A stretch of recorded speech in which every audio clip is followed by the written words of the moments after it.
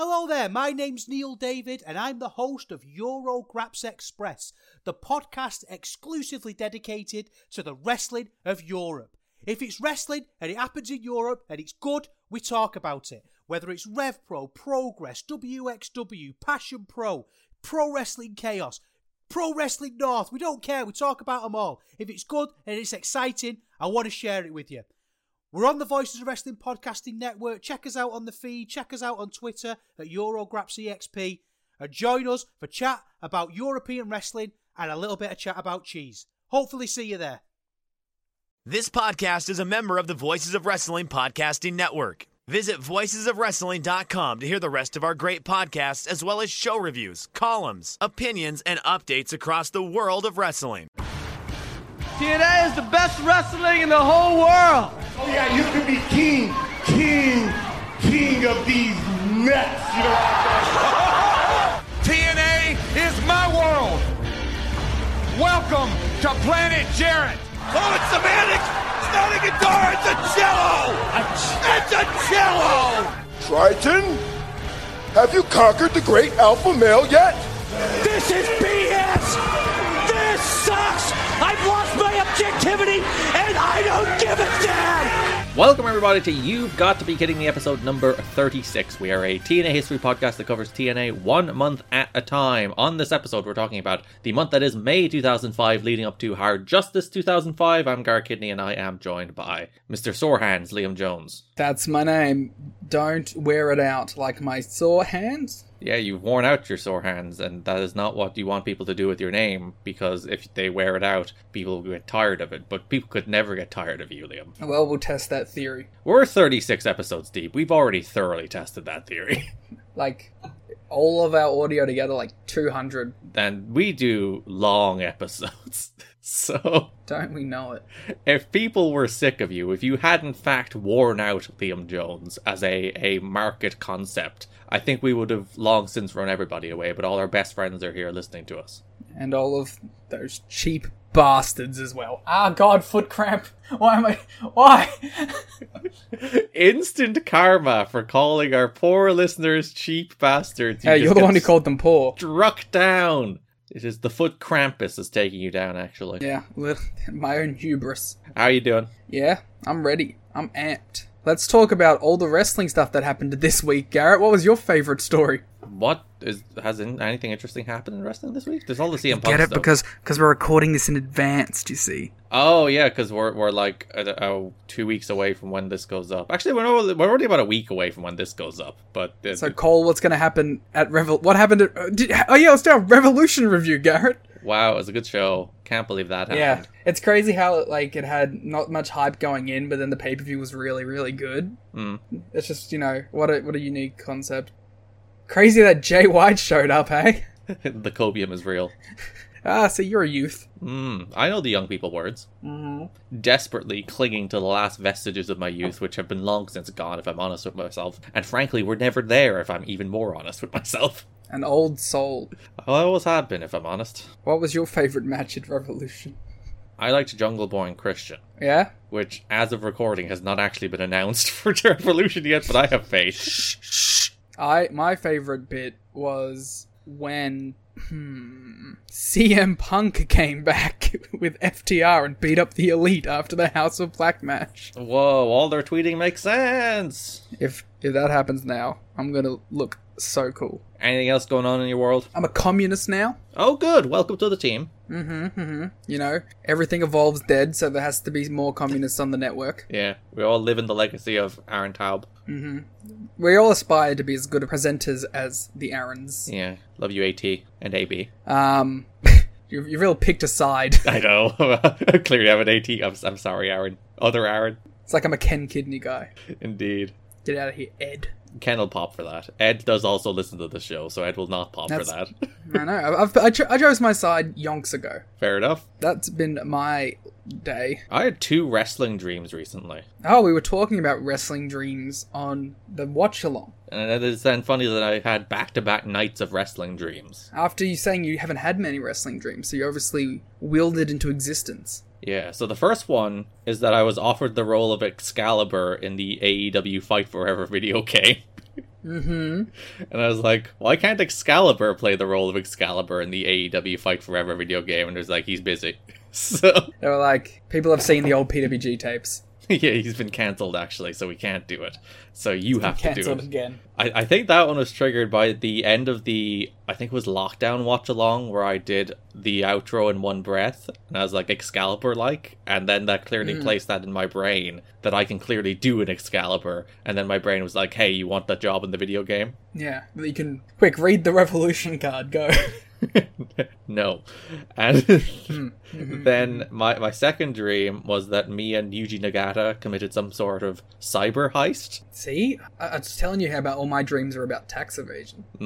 That we did like some Mission Impossible heist to steal like a hard drive from a data center. And then I was all like super worried about it. And then Hiroki Goto was there and he was like, no, I love Ibushi. And I was like, what does Ibushi have to do with this? What? What a twist in this tale. Yeah, and I was like so worried and sweating about it, and then Nagata was like, don't worry, I'll pay off the guy with the security tape, and then he came back with the security tape, and like, Yuji Nagata, you're a base criminal. Why couldn't we have just done that before? Wow, you really are going into the youth movement here. I realized I've come across too old on this podcast. We've done actually some focus testing, we've done some dials. We're gonna make it hip. And it's like, Garrett comes across as too old, so he has to drop in bass and pog and whatever the other one is, copium, so that he comes across as younger and more on Liam's level. Yeah. Let's do a census. Let's get a focus group in and see how we can evolve and change the show. We'll see how the communist arc goes. Yeah, we'll see how that goes. I'm 3 chapters in now, so whether or not the listeners are pro our communism approach or con our communism approach. Communism. Got him. Yep. So those are my dreams. Me and Yuji Nagata committing cyber crimes together. Apparently he's really good at it. And I'm like a super rookie who's like, we're gonna get caught! Like how you still called yourself a super rookie, though. Going for that Braun Breaker spot. Compared to Yuji Nagata, I am very young. Justice. And that's the Triple Crown champion you're talking about. Yeah. Which is modern and current wrestling news. I'm also slightly sick, so that's gone for me too. Oh. And when we originally had this podcast scheduled, I wasn't sick, so... Oh my god. But I was! Yeah, that is a problem. So what a twist. It's alright, don't worry, this will be a nice breezy episode where you won't have to talk much. There won't be a lot of news for you to run down. And for me to go, haha, interesting. Pog. This may be the first episode of the podcast where the news is going to be longer than the show rundowns. Which I think is what people are really here for. Because usually it's like 1/3, 2/3, I think, give or take, the show ratio of news to then breaking down what happened on the shows. And there is so much news this month, and like big news. Very important. We're really news. painting ourselves into a corner though, because now we've said that somehow these 3 shows and a pay-per-view are going to end up going for 17 hours. We're like when I was taking notes for the Gauntlet match from Hard Justice, there's like half a page worth of notes. So we'll be there forever being like, so-and-so came out, then so-and-so was eliminated. And I'm going to go through it all. I'm going to let you know everybody who came out and was eliminated in that match. Why? It's actually a pretty good, well put together gauntlet, but we'll get to that. But also why? Nobody's died between recordings. That's a plus. We can't say that, Gareth. There's a week still. That's true. We'll have to edit it in post if somebody does die. We're going to look really insensitive now. Yeah, it'll turn out like Dixie will have died. What the fuck? Don't put that out there in the world. No, I really shouldn't. I shouldn't just pick a name. Especially if you're right now. Yeah, then I'll seem extra mean. And people, and like, you're going to get interviewed. What did he know? Yeah, the what did he know meme. So we know memes. We're hip. My face will be on a bunch of YouTube thumbnails just saying, did he know? What was he cooking? I hope it's just my Twitter profile picture as well. Just drawn by a second year student of mine in the brief period I was teaching. Did you ever give any sort of monetary value to that secondary student? No, I didn't. I gave them the invaluable value, some would say, of knowledge. I don't know how that fits with my new communist ideologies, but I will work it out. I will reflect and come back to it. Now, you could argue the fact that they weren't paying attention in my class and was instead drawing me might suggest that I did not, in fact, impart much knowledge on them. But you didn't grasp the attention. Nonetheless, it is what I was trying to do. So maybe during this podcast, I'll draw a photo of you. Oh, thank you. It's funny, we were talking dreams. All my school dreams, which, used to be like exams or going to school, switched to teaching dreams because of like 6 months teaching. It's caused that much psychic damage on me. I never had like many school dreams set in school. We're talking about the least interesting topic in the world, which is dreams. But all of my dreams involved me and a gaggle of fellow students from my school on misadventures through different genres. Ooh, that sounds fun. A lot of time it was zombie or post-apocalyptic survival, and it was just me and like a certain 10 or so of my different schooling partners. Are you sure it's not just Australia? I mean, it's not far off. Oh, taken down the country of Australia. You're really up in your pedestal. You need to be taken down a peg. With our 60th best internet in the world or whatever. Hey, we're like 30-something or whatever. We looked that up. Oh, half. Shout out to our best friends if you'd also like to tell us your dreams. Both literal and imaginative. I don't want to imaginative. I want to know what your aspirations are. Give me your hopes and dreams. What do you want to do in life? Yeah. What do you want to achieve? What do our best friends want to do? That would actually be somewhat interesting. If you would like to become a literal best friend, you can head to tnachat.com or patreon.com/kiddingme, where you can subscribe and get access to multiple second shows, loads of them at this And stage. us. And us. Direct access. Well, you can also tweet us or Discord us. Immediate without paying. contact. In fact, we're probably least responsive to the people on the Patreon. We should fix that. Why would you say that during the rundown? But we will be more responsive. I'm very good at hard sells of the Patreon, Liam. Thank you very much.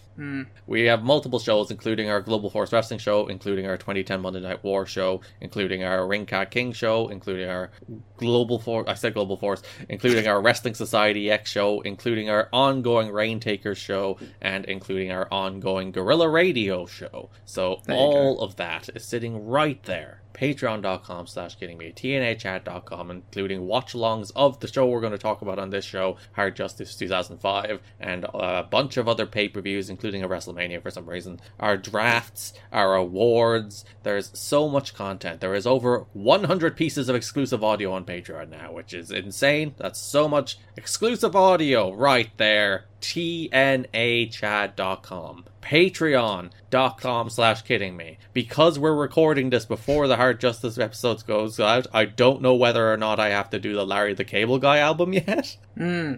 We're currently 7 patrons away, I think, from actually having to do that. Well, I don't know why you're saying we are that far away.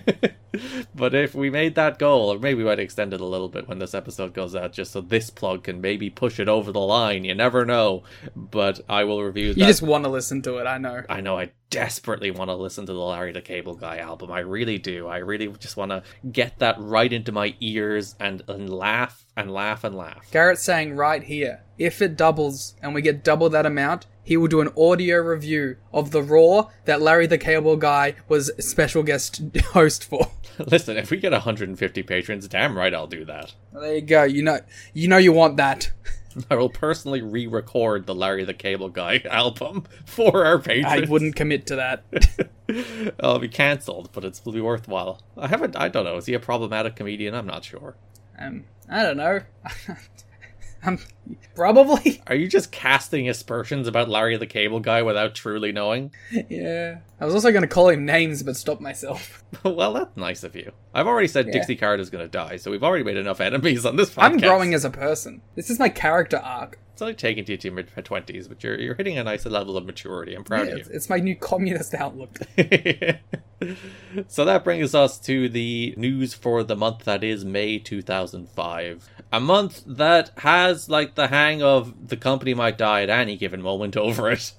Which I haven't had for a little bit, so that's nice. Revisit a classic TNA note. In both the news and just, like, the general vibe of the TV. Because, like, all the stars disappear off TV. We'll talk about the various reasons some of them aren't there now as we go through the notes. But all of them are gone. The TV is just, like... there's actually nothing wrong with it. It's actually pretty easy to watch shows because it's 40 minutes in Impact. So they're easy to watch shows. And with decent time for main events. Yeah, and they've suddenly decided to do real TV main events. Which I think we've always said is the best structure for Impact. Yeah, like we were talking about this a little with Ring of Honor, which we haven't seen the debut show of as it stands, so we don't know. Let's talk about the first Ring of Honor episode, Garrett.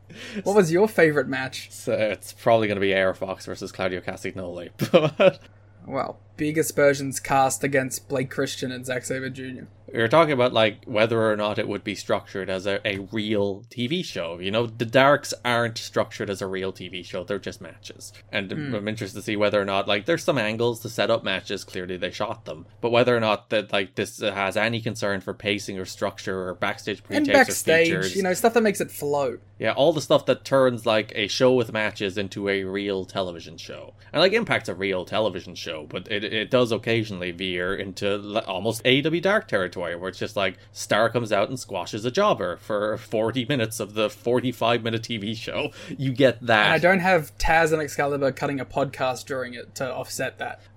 So, you see them, we talked a little in the lockdown episode how they were experimenting more with format, and I think that they're more and more striking on, it makes a lot more sense if we have like 3 decent, meaty matches on these shows, and then a bunch of pre-tapes and a bunch of features to fill in the gap. And that's a decent way to format a 40-minute wrestling show, because when you have 5 matches, or even more sometimes on Impact, I think there's been like 7 or 8 on some of these shows, including the number of squashes, like, there's no time for anything. This is a 45-minute show. So, you have to have 3 decent matches that you can give like 10 minutes each. There's 30 minutes of your runtime, and then fill in the rest with features and pre-tapes. And that's about right for what this TV show should look like, and that's what the TV show looked like for most of the month, which, thumbs up. Yeah, it's been a pleasant and easy run towards the death of the company. As I said, it's just the vibe you get watching the shows. I can't really put my finger on what it is. Maybe it's like me bringing a little bias, knowing like we are approaching one of the periods where the company was closest to the end. But well, and I found it interesting because you mentioned it, and I didn't really pick up on it. I didn't pick up on like a general malaise of the shows, or a feeling of dread didn't come across to me. But I did notice a shift. To me, it felt like people trying to get shit back on track. Yeah. It felt like people were, especially on the pay-per-view, it felt like everyone was going out there with a sense of urgency, not necessarily in the matches, but a sense of urgency and like, let's put on a good show. Let's go out there and let's have as good a matches as we can. So I definitely felt a shift in tone. I just didn't know it was for the reasons it was for the reasons. And we'll get into the reasons why for a moment. But first, a very sad story. We talked about the Chris Candido leg break on the last episode in the lockdown match. It was Candido and Lance Hoyt against Apollo and Sonny Siaki. He just did a regular ass bump for a regular ass leg lariat, and just his leg got caught underneath him and he broke his ankle. And then, sadly, days later, he died. So 4 days after suffering a compound fracture in his ankle at the TNA Lockdown pay-per-view event, Chris Candido died. All preliminary indications are that he died of a blood clot. It was a freak injury, but it would ultimately cost him his life. He had internal fixation surgery on his ankle the next day, with over 50 pins being placed in his leg to secure the compound fracture so that it would heal correctly. The next day, he showed up at the TNA TV tapings. He was at ringside in a wheelchair when the Naturals captured the NWA World Tag Team titles, which we'll talk about more when we're in the shows themselves. He was in great spirits backstage. It had been a rough 2 days. He was in excruciating pain at the hospital after his surgery on Monday. The doctors would not give him pain medication through his IV because of his history of drug addiction. A colleague and friend told him to ask for a patient advocate so he could explain that he was no longer using drugs. He took the advice and then received pain medication he needed in those hours after the surgery, which seems like a real difficult dilemma, doesn't it? Yeah, it feels like a hard choice to make, but I imagine when you're in that much pain, like, you have to. Yeah, because like for a guy that has a history of addiction, it's like, as you said, when you're in that much pain, you need it, but also there is that honest question of like, where could it potentially go for a person who has a history of addiction? The day after the TNA TV tapings, he made a mistake that might have cost him his life. He flew home.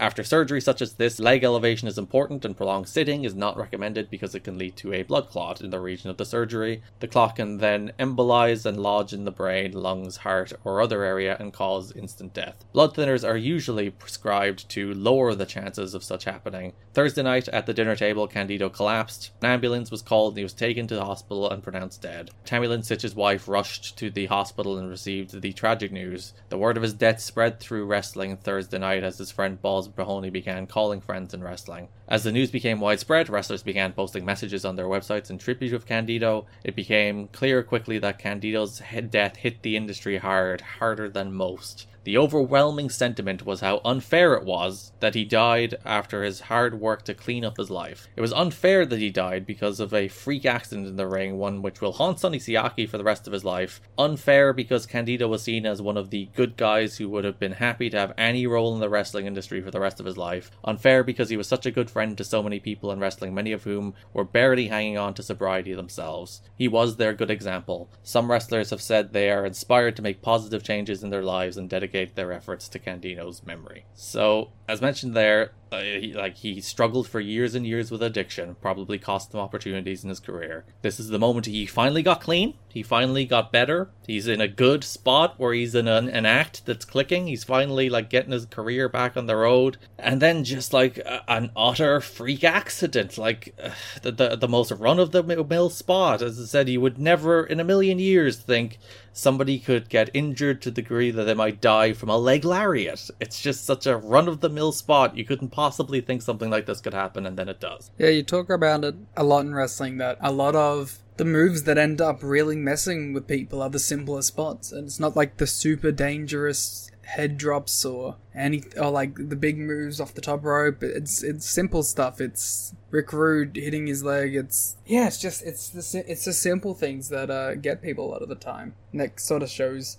how dangerous this sport is, that things that we take for granted as easy opening spots, when something happens and a freak accident occurs, can be things that lead to such, extreme results. And yeah, that's the thing. It's not like the fast-paced frenetic spot toward an end of a match. This happened in the first minute of the match. It's just opening exchanges, throw a leg lariat, leg gets caught under you, broken ankle. And even obviously no one would expect a death to come from a broken ankle. So there was an outpouring of support and memories of Chris Candido. Thursday night, Candido's brother, Johnny Candido, posted a message about the death of his brother to the USProWrestling.net message board. He wrote, "I find it only fitting you hear the truth from me about the death of my best friend, brother, and soulmate. Chris died tonight due to a blood clot brought on by complications with his surgery. I just want to tell everyone that in their sorrow, find a way to be happy, that he went out the way he wanted to, on top of the world, blonde, tan, and loving life up until the last minute. Every ounce of my brother loved this sport, and for him to go out 2 or 3 years ago wouldn't have been a fitting end to the life of such a determined, passionate, and benevolent human being. I truly view my brother as an angel, as will all who knew him. Thanks to everyone for all your positive press. Chris went out a happy man and will forever live as one of the greatest of all time. He would have had it no other way." So then there is a thorough outs of it's funny in the pre-Twitter age. It's I was reading the PW Torch, and there was a bunch of memorials to Chris Candido, and then I was like, why don't people do this anymore? And they do somewhat. The Wrestling Observer obituaries will have quotes from people who knew them. But then I'm like, oh, because Twitter exists. So you don't have to go to, Dory Funk Jr. or Jeff Jarrett or Mike Tenay or Abyss and be like, can we get a quote for you on Chris Candido? They'll just tweet them. Yeah, I was thinking about the exact same thing reading it. I was like, this just shows a difference in the time. That now everyone is so connected and so there's such a direct line to everyone now. We mentioned message boards there a second ago. That's where the real deep in the weeds wrestling nerds would have either been on or had burner accounts on message boards to keep track of what people were saying about them and to maybe even participate in what people were saying about them sometimes. But that was the pre-Twitter age of everyone being like that. That's just the way we all engage with the internet now, and the people that don't are the very, very rare exception, as opposed to back in these days when most people kind of lived separate to the internet as opposed to the people who were then growing up with it. It's all wrapped in one big bundle now. These would have been the first generation of internet wrestlers, which is kind of weird to think about, the CM Punk Live Journal era. Yeah. So from the PW Torch, some quotes from wrestlers. From Dory Funk Jr. "Professional wrestling has lost a friend and superstar performer in Chris Candido. Chris was only 33 years old. He was an NWA World Champion. I wrestled Chris in Japan in October of 1994. I will never forget how over he he was with the Japanese people for his aggressive and daredevil style of wrestling. In the match, Chris performed his specialty at the time, the Hurricane Rana from the top rope. It was the pop of the night for the show. They loved him, as did so many others. From Jeff Jarrett, his death has been a tragic loss for every one of us here at TNA. I knew Chris for a lot of years, dating back to the early 90s when they first broke in and Tammy would come to Memphis to wrestle. Everywhere I went during my career, Chris was always there and he never lost his love for the business. That's the one big thing I'll always remember about him. I got to see his career come full circle and it was an honor to have known such a good person. All of TNA's thoughts and prayers are with his family. From Mike Tenay, Chris Candido was so dedicated to professional wrestling that he lived his whole life to be a part of the business. He was thrilled that TNA had given him another chance to do what he loved. While I've known Chris for years, my fondest memories of him will be from this TNA run. He was excited to be a part of the roster of a national company again and was intrigued by the combination wrestler-manager role. He always had the respect of his peers. He will be missed but never forgotten. From Abyss, in my opinion, the greatest shame of this tragedy is that Chris Candido was one of the people of the business who recognized and identified his demons and addressed them before it was too late, only to be taken away from us far too soon. He overcame his demons and beat his demons. I saw Chris in Puerto Rico at times when he was battling those demons, but when I first saw him when he debuted in TNA several months ago, I could not believe it. Chris lost weight, got back in shape, refocused his attention to wrestling and working, and most importantly, Chris had beaten those demons that had touched his life. That is the mark of a true man and a real champion. Chris was and will continue to be an inspiration to me as well as many in wrestling today and tomorrow. And from Sonny Siaki, my thoughts and prayers go out to Tammy, his family, and his close friends. I didn't know Chris very well before TNA, but in the short time I knew him, I didn't realize how funny, well respected, and what an all-round good person he was. Not only did I become a friend, I became a fan of his personality and his work. In the locker room, no matter what kind of mood you were in, he always found a way to make you laugh or smile. Chris, you made your family and friends proud because you changed your life for the better. I know you're in heaven smiling down on us. We miss you and we'll see you soon. Take care, buddy. So some powerful testimonials to the man he was, in the good times and bad, but especially like the personality and kind of the locker room leader he was. And it's one of those things that, like, Sonny Siaki was in no way at fault for even the injury, but it's probably one of those things that just still lives in the back of your mind for such a long time after, right? Oh, of course. Being a part of an incident like that, I can only imagine how traumatic that could be, especially when it's in your workplace, in a place that you have to keep revisiting, doing the same thing over and over again. Probably makes you really question your own place in the business. I can only imagine how many things had been going through Sonny Siaki's head at the time. So rest in peace, Chris Candido. We'll talk about him more on the shows themselves because he worked the TV tapings. He broke his leg on the Sunday. He worked TV on the Tuesday. He died on the Thursday, and then Impact aired on the Friday. So it's a very strange timeline of they aired that Impact the day after he died, and he's just there on the show in probably the most featured role he has ever been on the show. Yeah, there's a macabre element to that show where it's like the show that aired the day after he passed was the show where it felt like the character had clicked the most in company history. And like for most of his run, he's been on the show for 3 minutes every week at best. And then like the day after he died is the episode that he's all over. It's like the show is built around Chris Candido, if anything, and it's just it's very weird how things like that work out. Yeah, and the act with the Naturals had just felt so natural on that show. It was crazy. So we'll talk about that a little more when we get to the shows themselves. The other very big story this month. All right, tonal shift. A big tonal shift, and it's kind of interesting to see it all like play out. You would have thought like the death of a wrestler, the death of a colleague might bring some like, I don't know, perspective to a lot of these people, but like, nah, there's still a bunch of petty behind the scenes bullshit going on. Yeah. So the big thing behind the scenes is a power struggle between the Jarretts and the Carters. Shocked.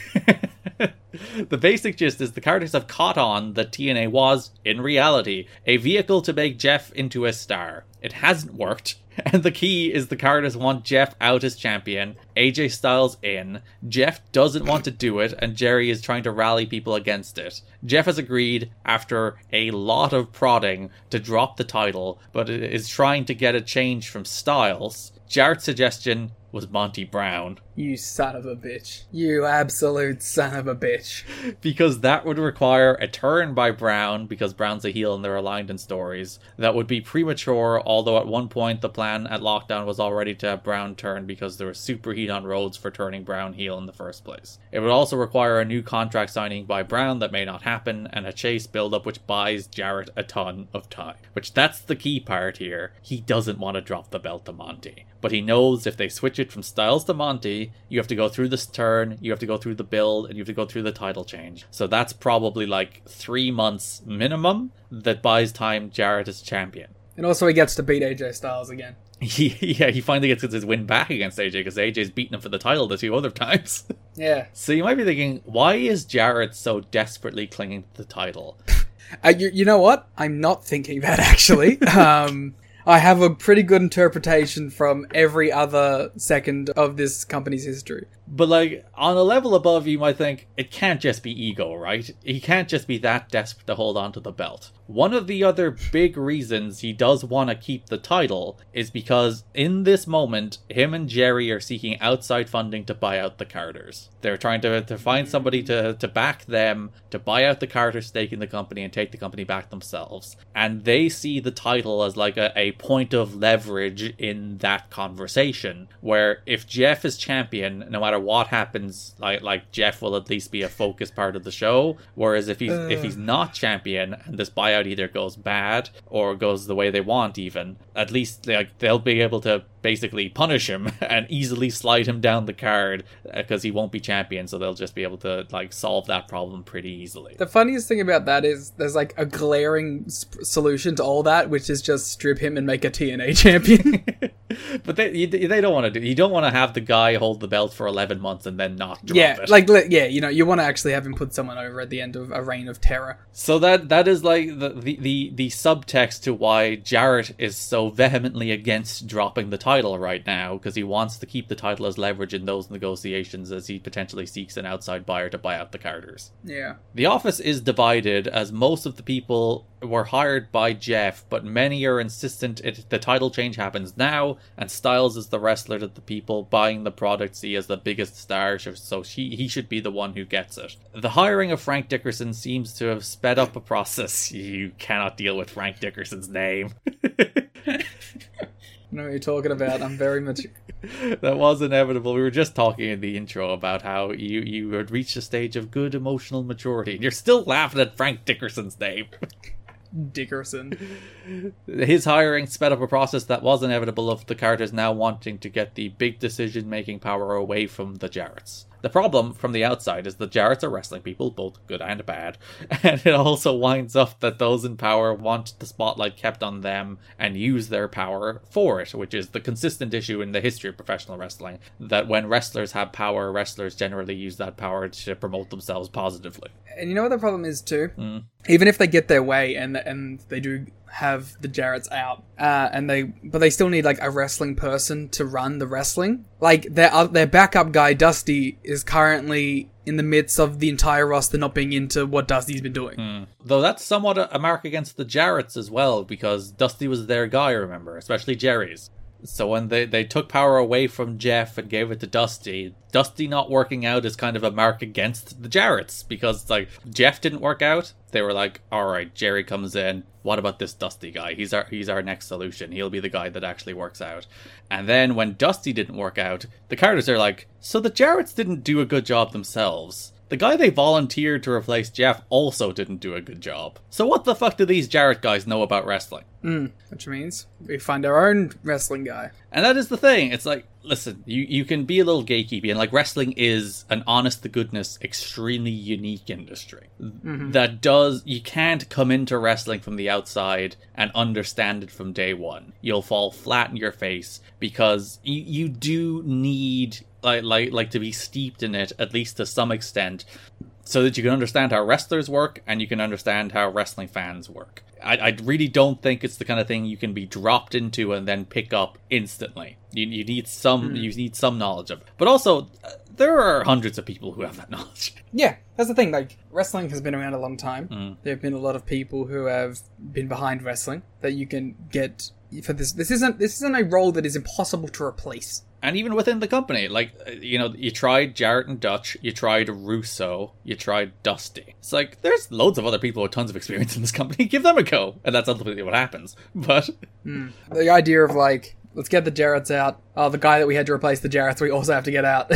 We have to find a new one. It is worth noting, it's not just the Carters that turn on Dusty, but Dusty begins increasingly ramping up the fact that Jeff has to drop the title, and then the Jarretts turn on Dusty too. Yeah. It's just a complete civil war breaking out. While Dusty has heat from everyone on every side, it seems, there is also the feeling of late Jerry has been trying to make sure Dusty doesn't succeed, like coming up with the lockdown concept that couldn't help but burn out Stips. And there's like more conspiracy theories that the Jarretts are actively trying to sabotage the company to reduce its value so they get it on the cheap when they try to buy it. That seems very Jarrett. So this does come to a head, even if you didn't have the little power struggle between the Carters and the Jarretts, which, push comes to shove, Carters are majority shareholders, they win that power struggle. Like, yeah. The only reason they won't is if the Jarretts kind of, like, politically maneuver their way in there, so that, like, ousting the Jarretts would be a politically unpopular move that might, like, sabotage the whole company. But if it's, like, us or them, Jarretts, you're out of here. Yeah, and also it's like, it's not like the Jarretts have been particularly liked the whole time either. No. Just days before the Hard Justice pay-per-view, Dusty Rhodes was removed as booker from TNA. Rhodes officially resigned on May 10th when he showed up for a booking meeting in Nashville, saw Jeremy Borash, Bill Banks and Scott D'Amore there, and was told by Dixie Carter they were going to book by committee from this point forward. Yeah, shout out to Dixie for, like, being like, nah, we're doing this shit now. Yeah, and, like, the weird thing is, a lot of it was, like, second guessing of AJ? Interesting. Like, one of the things they were like, we do want to get the belt off Jarrett. Everybody agrees about that, except Jarrett. And then the question was like, okay, who's going to win the belt? And Dusty's like, oh, it's AJ. We've told the story, we built it up, he's winning the belt at Hard Justice. And then there was like, is it AJ?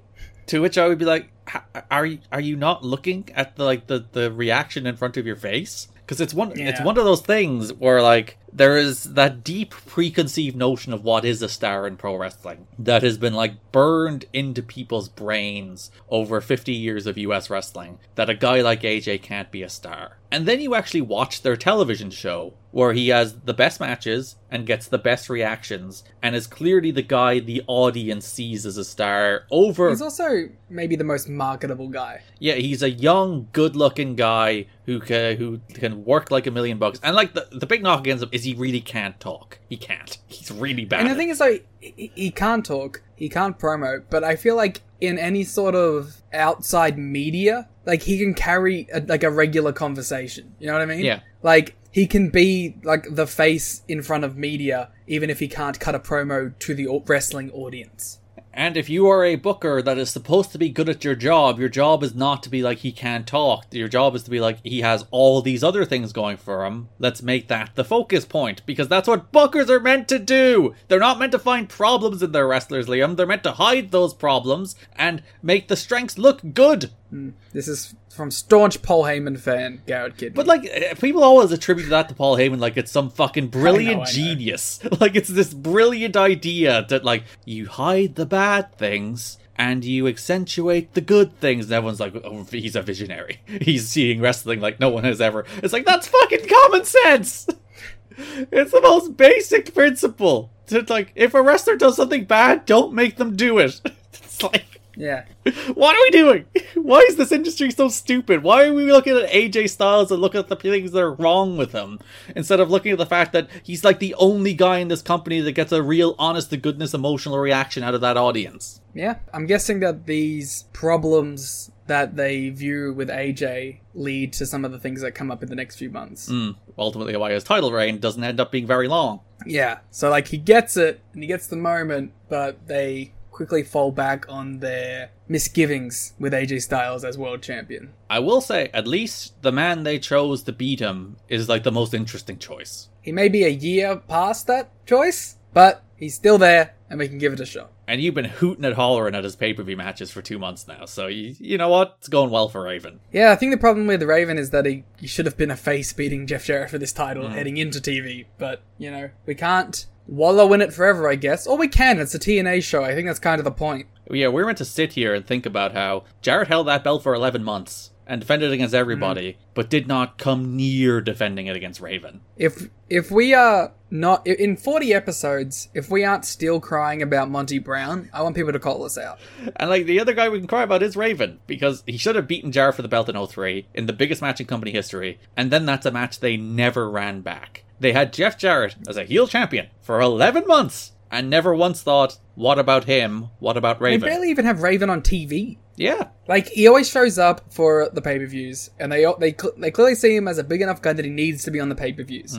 But it feels like they just side-eye him when it comes to TV. Which is weird, because the TV isn't very good. Maybe, and I do think part of it is, like, they don't want to book the expensive acts on TV right now, because they have no money. Which is why the TV ultimately ends up being full of, like, the X-Division guys for the most part, and none of the stars for the most part. And Buck Quartermain. And Buck Quartermain, the true star of TNA in 2005 so far. But I do think it's like, alright, these guys are expensive. We can at least justify the cost when people are paying us $35 or whatever it is on pay-per-view.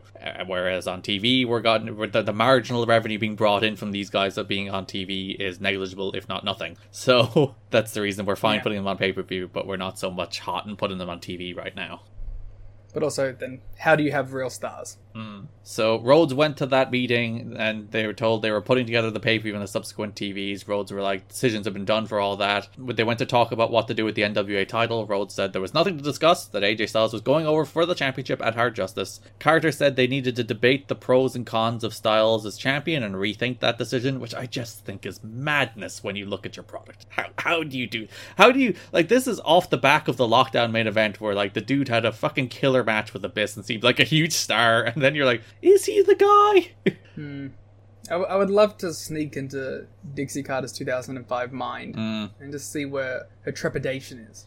You'd wonder, because like it's not like he hasn't been champ. He's been champ twice. Yeah. And it's not like you have a bunch of options, one of whom you've already fucked, and the other of whom you've already fucked, and you're still going to run with him. But I don't know. My only guess is that in their head, they're like, we have this TV situation that's quite fluid at the moment. And despite AJ being the best homegrown guy, he isn't an ex-WWE name. And perhaps while dealing with TV negotiations, having someone like Raven, who is a name, being on top will look better. Yeah. I'm not like advocating for this choice, but I'm just playing, I guess I am playing devil's advocate a little bit. I'm just sort of presenting what a theory could have been at the time.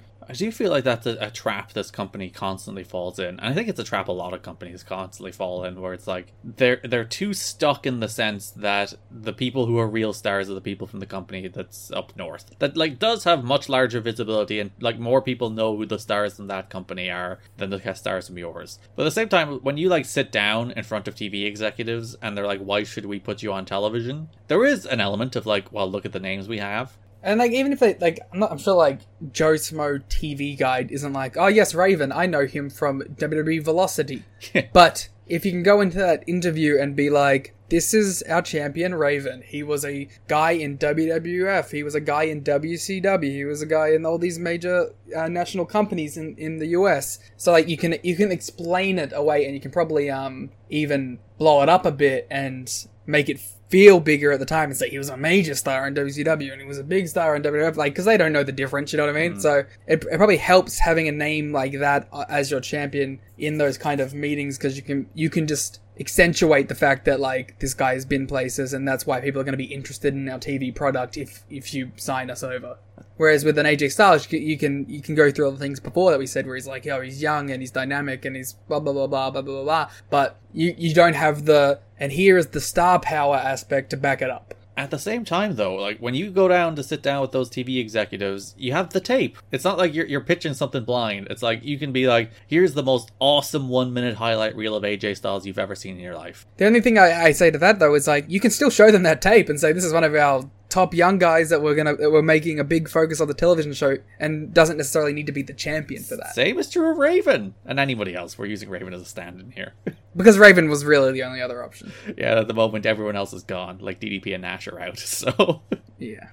This is Sean Waltman. He was a part of 2 of the biggest factions of all time. It's true, you should put the belt on him. Actually, you could have gone worse than putting the belt on Waltman. Yeah. But the whole utterly unreliable thing is probably an issue. Yeah, but the TV guys don't know that. I think the TV guys would even know that. It's like, isn't he the unreliable guy? And this is Jeff Hardy. He's a massive star. Because it would probably be Jeff, right? If he didn't no-show this pay-per-view, so... Yeah, it's like Jeff and Raven and AJ are your three big options. And Double J still there. Well, that's clearly a non-starter at this point, or should I say a non-Carter. Oh! I was very proud of that. Well done. So, Mike Tenay, who lives in Vegas and was not at the meeting, is also believed to be a key person on the new committee. We'll have the details on the committee in a minute. Jeff Jarrett won't be on the new committee, but of course he will have input, and Jeremy Borash is closely aligned with him. Oh, JB. He's always been a Jarrett guy, come on. I know. It said that all major creative decisions will have to be approved by an executive committee, which will likely be Dixie and the new TNA CEO, Frank Dickerson. Ha! As noted here, Rhodes' days have been numbered as booker for a variety of issues, and in the company's plans for a new committee, he wasn't part of it. But was Terry Funk on the committee? Yeah, but only in name. It is interesting that they're not like, and I think part of it is they probably know Dusty probably can't play with others very well at this stage, especially when being ousted as head booker. But yeah, the plan is for Rhodes, who is under contract, to remain as a television character doing the Director of Authority role with the same salary and perhaps wrestling again. With the makeup of the new committee, it's doubtful that would happen except on rare occasions. We don't have to do the Remember When for Dusty yet. He is on the TV building to Slammiversary, but he is done after that. Remember when D's nuts? Oh, don't waste the best material. Sorry, I'm not gonna blow the high spots. Rhodes had few allies early, as Jerry Jarrett, who originally backed him, had changed sides because Rhodes at first booked with little input from anybody and then wanted Jeff to lose the title. So you put Dusty in charge, and Dusty's like, "I'm gonna do my thing, Daddy," and then he's like, "He's doing his thing, Daddy." What's going on here? I'm like, Jeff is literally like, "He's doing his thing, Daddy." Yeah. And he does want to lose the Jeff, so they turned on him. And then he didn't have enough allies to survive then, so he's out. Should we do a Remember When for the Dusty Rhodes booking run? I guess we should, in that I think we did large amounts of it in the last episode, but he had some good pay-per-views at the start, with some of the best matches in company history, in fairness to him, which probably had very little to do with him, I think is ultimately what it comes down to. This is talent that can take breadcrumbs and turn it into something beautiful. So, like, you give them anything and give them an inch, they'll take a mile. You know what I mean? In the good sense, I guess. Yeah. That's a phrase that's normally used for negatives, but in this way, I think it's, it's a positive. And I get the impression with Dusty that he also maybe was into it, but didn't see it as, like, a giant thing either. He maybe thought he was a little big for this. And it's just clear, I don't think he had an eye for what wrestling was in the TV era. It's like, I think, like he's used to booking territories, he's used to booking regional wrestling. But, like, television wrestling's a different beast. It's a different animal with different priorities and built differently and constructed differently. And I just don't think he had the mind for, like, intricately, again, what we were talking about earlier. It's like laying out an actual television show. Not just putting some matches together, not just, here's your pay-per-view matches and we might do an angle or two. It's like the actual structure of a 1 hour television show. How's it going to be paced? How are people supposed to feel? How are we going to get the right people on the show, the right amount? What's the main event? Like, what is an actual main event of a pro wrestling TV show? It's not 1980. You can't just throw a useless match on top. A TV show needs a main event. It can't just be Apollo versus Kid Cash. It can't. It just can't be that match. But it's something you saw change this month. Yeah, I just don't think he had the mind for that, or like the booking inclination for that. Could structure a pay-per-view like a pro, though. That's one thing. He could handle the big shows and put them on in a compelling order, and knew when to put AJ on top, even over the title, and knew when the title match, not necessarily that it was a title match, but like the title feud didn't need to be the top thing. Yeah, because he made good, bold choices about Triple X, AMW, and Styles and Abyss main eventing those shows, which were both far and away the correct calls. And again, it's the kind of thing that seems like an easy call in hindsight, but like Randy Savage main evented Turning Point, in theory, like you're like, we're not going to main event with Macho Man. We're going to main event with these four TNA guys. That's a call that took some balls, and it was the right one. And even like Lockdown, it's like, we're not going to main event with DDP and Jarrett and Monty and Waltman. We're going to main event with, again, the two homegrown guys in the much better match. And again, right call. So yeah, it's not a total failure. We talked last month that his big success stories are probably AJ and particularly Daniels. I think Daniels is his biggest success story. Someone who's definitely come out on the other end. Yeah. Looking better than he was at the start of the booking period. And I think a part of that is he isn't necessarily a wrestler who is pigeonholed into the X division. Like he's kind of a full package at this point. And I imagine Dusty saw that and was like, this is a guy I can work with. Yeah, and that's like the weird paradox of Dusty's regime, where it's like, there's tons of X Division matches on TV, but also he clearly hates them. So it's like, it's that weird thing where like the X Division was scaled back. You lost Sanjay for a while. You've lost Shelley in the last few months. There's less of the good X Division wrestlers on TV. Obviously, Cash was fired, but they've also formed the backbone of his TV. But also, he very clearly does not care for them whatsoever. It's like that weird thing. Yeah. But he likes Styles and Daniels. So yeah, that's Dusty's run. It's more complicated than Dutch and Jeff, which was terribly boring. I'm just remembering that I forgot to do a Remember When for Kid Cash. No, because he's back. We agreed we'd do it when he finishes his 2011 run. Yes, very fitting, when I've forgotten everything that he's done. You're like, remember when he was uncomfortably violent with Trinity? Yeah. That's the one that will stick in your mind. That and when he beat up old people. So Rhodes was not popular with the wrestlers. He wasn't popular with the people who originally put him in place. And they ousted him. He's done. He's out of there. Yeah. It's the end of the Dusty Rhodes booking regime. Long live the dawn of Scott D'Amore and committee. Yeah, so they're like, hey, your pals Phi Delta Slam, get him out of here. Hell yeah. Also, Dustin Rhodes was done because he was arrested for domestic violence 2 weeks earlier. So, a lot went against Dusty all at once. Yeah, all of Dusty's chickens came home to roost. In addition, Jerry Jarrett has been courting a new backer believed to be the multimillionaire who backed a disastrous Randy Savage CD. He's like, he knows how to sink money into shit that won't work. That is the ideal quality you want from a TNA owner. I believe they refer to them as money marks. He had come up at various times over the years as a potential TNA backer. Jarrett was attempting to use him to buy out Bob Carter's majority interest, and the new backer would put Jerry in full control. The fact money has been tight of late, with many people being paid for 2 shows instead of 3 when they did the triple tapings, makes people question the Carters long term. Others feel they are in it for the long haul, believing they think once they get a good television time slot, which the company has lost $20 million since the Carters took over financial backing, they can then be profitable. The longer they can stall out the title loss, the better the chance they believe they can be in complete control. Let me just do a 2002 to 2023 conversion. Because I want to know, like I feel, right, if I was given this money, I could make it work. Well, it's $20 million over 3 years. 20 million, 3 years. Okay, I can't find a good conversion here, but I'd imagine a large part of that was like startup costs when they were spending money like they were a real company and then very quickly realized they weren't. And that is an estimate from Dave. That's not an official number, but it's probably not far off. Oh, sorry, I have to write 2022. It won't allow 2023 conversion. So 33 million. I could make it work. You plopped 33 million right now? Yeah, so, guy who dumped all the money into the Randy Savage CD, come at me with 33 million, I'll make it work. You'll launch a competitive number 2 company in a wrestling space? Oh, okay, I'll dump it 2. Do you think you actually could have in 2002? 2002. I could, listen, I don't want to say I would have done better, but I think I would have had, well, I was also 5, but I think I would have had with 2023 Liam getting transported back, I would have had a simpler approach where it would have been TV. It would have been filmed from one area. What network are you going on? Whatever takes me, baby. Okay. I'm doing meetings.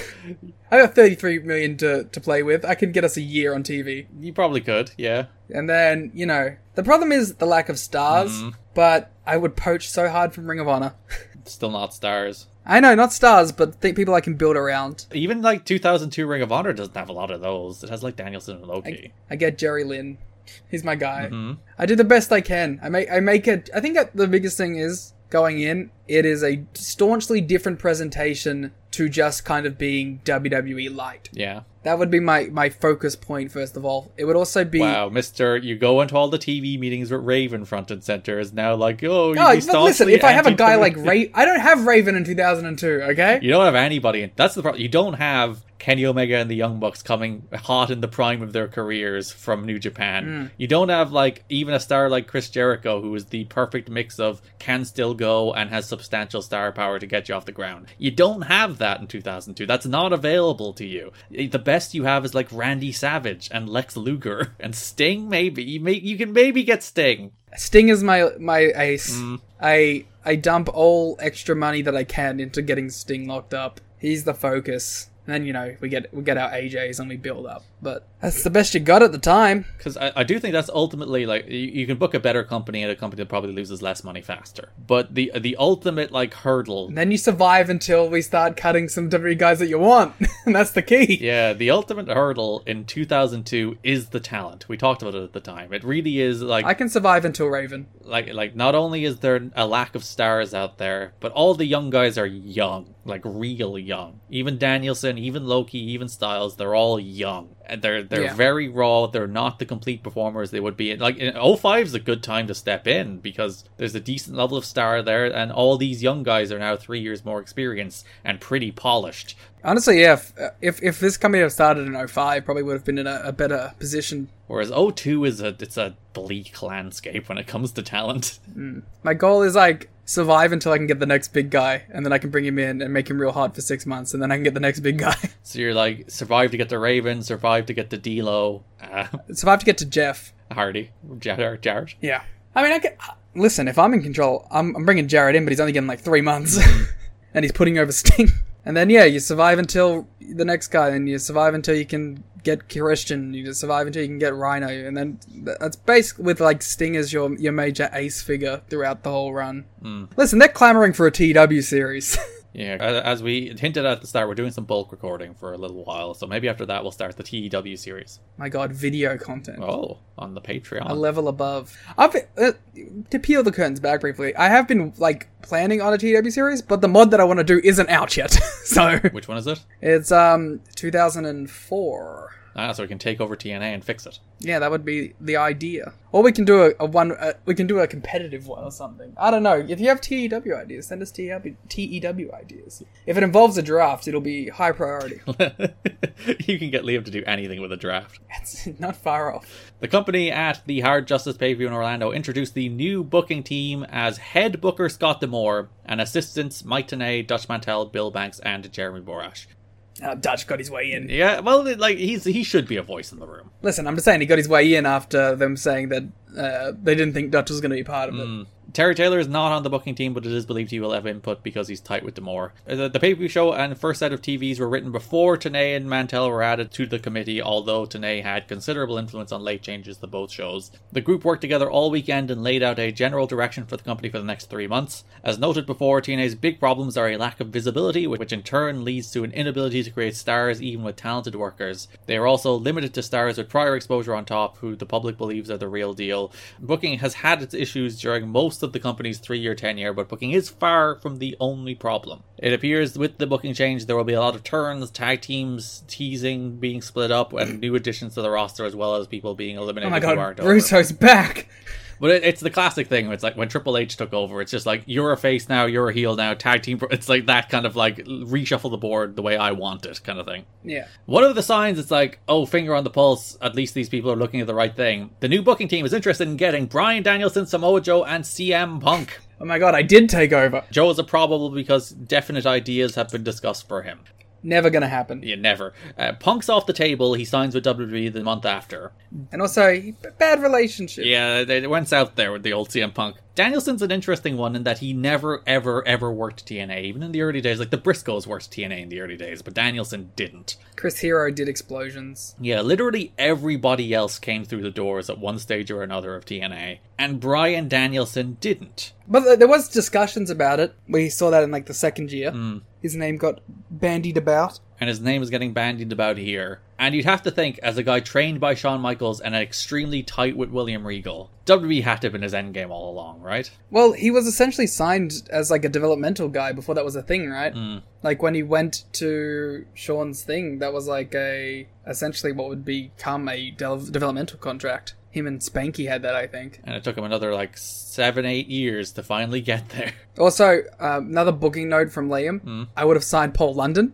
He worked for the WWE? At the start. Oh, right, when he was like 5. Yeah, when I get my 33 million. When he was the same age as you in 2002. Oh, I'm bringing him in. Him and AJ. My top 2 future babyface stars. Your aces? No, Sting's my ace, come on. And then Paul London beats Sting. It'd probably be Raven beating Sting. Sting holds the title all the way through. Let's assume you can get Sting, by the way. I'm getting him. Okay, I have 33 million and he's the 1 star I need. I'm not giving Jarrett, like, insane money. I'm not giving Hole insane money. It's all going to Sting. You back up like 5 of your 33 million to... Yeah, like, whatever it takes. Sting! So yeah. Like, we talked about it when he would show up at the Asylum shows. When Sting was there, it was a different energy. It's not like, as we talked about constantly, it's like every time it's like when they wanted a pay-per-view main event, it's always Sting they wanted. It's not a case of them not wanting Sting, it's of Sting being like, no thank you. They had already spent their capital. I have mine at the start. But you wouldn't have Jerry. The only reason Sting did TNA was because he felt he owed the favor to Jerry. Who says I wouldn't have brought Jerry on the booking committee? Just to get Sting? Yeah. So yeah, they want Joe Danielson and Punk, but they get Joe. Spoiler. What the hell? Gail Kim was backstage at the TNA tapings. The plan is to use her, Jazz, and Molly Holly. We'll have to change her name after her non-compete. If the TV show goes to 2 hours, not every week, but as semi-regulars. So keep that in mind with Gail Kim in particular. The Knockouts. The beginning of the Knockouts division with Gail in particular, and Jazz in like 2021. Yeah, the real women's revolution. There was a bunch of issues about whether or not TNA would allow the ECW wrestlers to appear on One Night Stand. Dixie ultimately said no because it wasn't in the best interests of her company to make that happen, which I kind of get. You want to protect the value of your talent, but also like if you have Raven in a prominent role and you desperately need exposure. Yeah, if you put Raven in a prominent role on that ECW show, it's probably good for you. But then there's always like the will they poach him and then that kind of shite.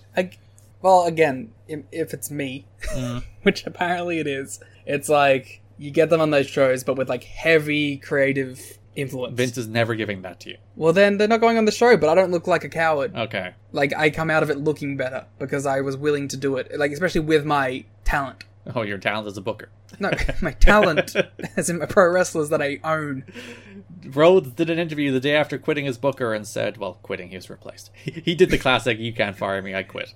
Well, yeah, because in the first story, it was he resigned on that day, and it's like, no, you were kicked out. Yeah, you resigned after you went into the room and realized you were being replaced.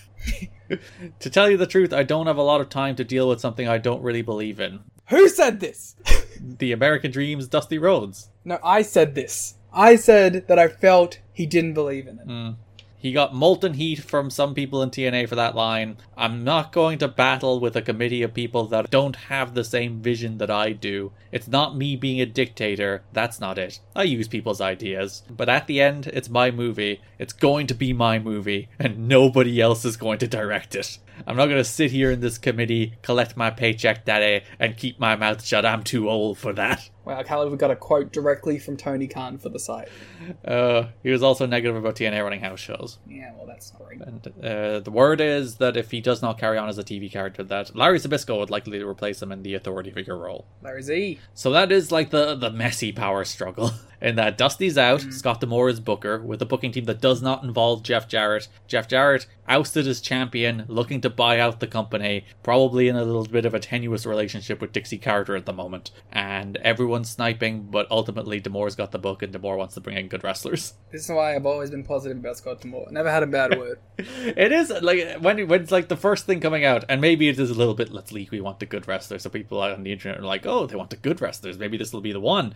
But when you are like, we want Bryan Danielson, Samoa Joe, and CM Punk out of the 2005 wrestling scene, it's like, alright, they're picking the right names. Which was always our problem, like, early on, was like, it felt like they were going the wrong direction. And especially, like, as we mentioned, under Dusty, it's like less and less of the good wrestlers were showing up on the show. Yeah. And a lot of his son. Well, we don't have to worry about that for a bit. TNA reached terms with Tito Ortiz, one of the most charismatic UFC fighters ever, to be part of the May 15th Hard Justice pay-per-view. His role at the pay-per-view as a special referee was announced at the Impact tapings. Ortiz is currently in the midst of a contracts dispute with the UFC, as the two sides have been unable to come to terms with money. Ortiz apparently wanted $350,000 per fight. Ortiz has long been seen as a potential star in pro wrestling based on his boisterous personality, marketable look, gift of the gab, and athleticism, says the PW Torch. While I like the way it's like, I don't co-sign that statement about Tito Ortiz. While Kevin Shamrock and Dan Severn worked as pro wrestlers before experiencing success in UFC, Ortiz would be the biggest name to move from UFC to pro wrestling for the first time, should he eventually actually get involved in wrestling an actual match, rather than just acting as an enforcer referee. He's a wrestling fan, he's visited WWE events, he was at WrestleMania 19 and marveled at Brock Lesnar's shooting star that almost killed him, and has expressed interest in getting into wrestling someday. This did extend to, he did an appearance on Jimmy Kimmel, which I did look for, but I couldn't find. Where he did plug Hard Justice, but then said the show was on Fox Sports. So you give it and you take it the way, Tito Ortiz. Thanks, Jim. But listen, you got TNA mentioned on Kimmel, so... You a big Tito Ortiz fan, Liam? No. You co-sign his politics? No. As a staunch communist, no. Yeah, I do believe Tito Ortiz would be diametrically opposed to your communist position. Yeah. Are you a fan of Tito Ortiz as a performer? In wrestling or as a fighter? Both. Like, compiled into one? Well, the separate, but you could pile them into one if you like. I mean, he was a dynamic fighter that helped shape the industry and was one of the first MMA stars in the US, you know, part of that whole crew of guys with Shamrock and Chuck Liddell. Like, it became part of the era that preceded your GSPs and your BJ Penns, which really started to break through another whole level before you would eventually get to your heavyweights, and then Lesnar kind of blew it all up. But, you know, like, I think, like, he would be a slam dunk MMA Hall of Fame guy, specifically a UFC Hall of Fame guy. I don't know if the MMA Hall of Fame would be slightly askew to it, but yeah, you know, gigantic star, influential figure, not a great fella. Not at all. As far as a talent in his industry, sort of someone you can't deny. And in fairness to TNA, in 2005, he's a hot act. Yeah, there's a reason he can actually debate contract status with UFC at this point. It's a rare instance of TNA actually bringing in a guy who's maybe not quite at the peak of his star power at this stage, but close enough to it. Yeah, it's not far off. This was like the era. Because this is still pre-Ultimate Fighter, isn't it? I believe so, because that's when it really blew up. Yeah. That was... Ultimate Fighter was the thing that, like, blew up UFC into the next level. And not only that, it was the savior of the company. Like, Ultimate Fighter was the thing that's, like, saved a UFC that was about to die. I wish it never happened. You know, you actually wanted to happen, because a lot of these MMA dudes would probably be pro wrestlers otherwise. Probably pretty good ones, though. That is Garrett Kinney advocating for everything that Conor McGregor has ever done. His national hero. So yeah, we'll talk more about Ortiz when we get into the shows themselves. Monty Brown, Dallas Page, Dustin Rhodes and Sean Waltman wrestled at the pay-per-view Lockdown, but did not participate in the TV taping 2 nights later. Waltman was backstage at the TV tapings when he read over the TV format sheet in the afternoon and realised he wasn't booked for the show. He wasn't pleased. He did stay around for the rest of the evening, though, wandering around and socialising with many wrestlers. There's no word yet on why Dustin, Page and Brown weren't used. Monty, contract dispute. DP, cost-cutting. Dustin, domestic violence dispute. Yeah. Like, you're still paying Waltman if he's at the tapings, right? Probably? I'm not sure how that works. So just, like, find a spot for him. Just put him on the show, have him work a nice little TV match. Especially when you have, like, such a scaled-back roster for these TVs. Yeah, just chuck him in a random singles. Yeah. Or even put him in the fake Battle Royal. Dustin was arrested for having a domestic violence dispute with his girlfriend at the Doubletree Hotel, so he was not at the show because he was in jail. And Monty's contract is up in July, so they're coming toward an impasse where he didn't work TVs. The Abyss problem. And in this stage, like, there's surely interest from WWE, but we'll talk about that in the coming months. It's also a fun name, which I don't know how often we'll hear in our show history, but he hired Barry Bloom as his agent. Oh, a very important wrestling figure. I think we'll hear the name Barry Bloom a few times on the show. Oh, no. No! From Monty not potentially signing to people actually signing some new deals, TNA announced that Styles and Daniels had both signed long-term 3-year contract renewals. Styles had been considered a candidate to jump to WWE when his TNA contract expired this summer. Well, that's good news for both of them. Yeah, so for all the doom and gloom, they at the very least had the considerable common sense to sign their 2 hottest acts to long-term deals, which at least, again, it's one of those things that probably engenders a little bit of confidence in the company. They're like, these are our hot young guys, we're signing them to 3-year deals. Kid Cash seed. He probably is. He's like, how dare they give AJ what he wants? So there's 3 pretty big stories going on at the moment. We talked about Candido, we talked about the big power struggle and booking changes, and then there is the undercurrent of all that, which is the television negotiations. which we kind of touched on a little bit. So TNA's contract with Fox Sports Net expires at the end of May, and TNA may choose not to renew it. As reported here 2 weeks ago, this is in the Torch, TNA management has said that they would be making a major announcement regarding its TV future this month, and WGN and Spike were the leading candidates for the new home of TNA.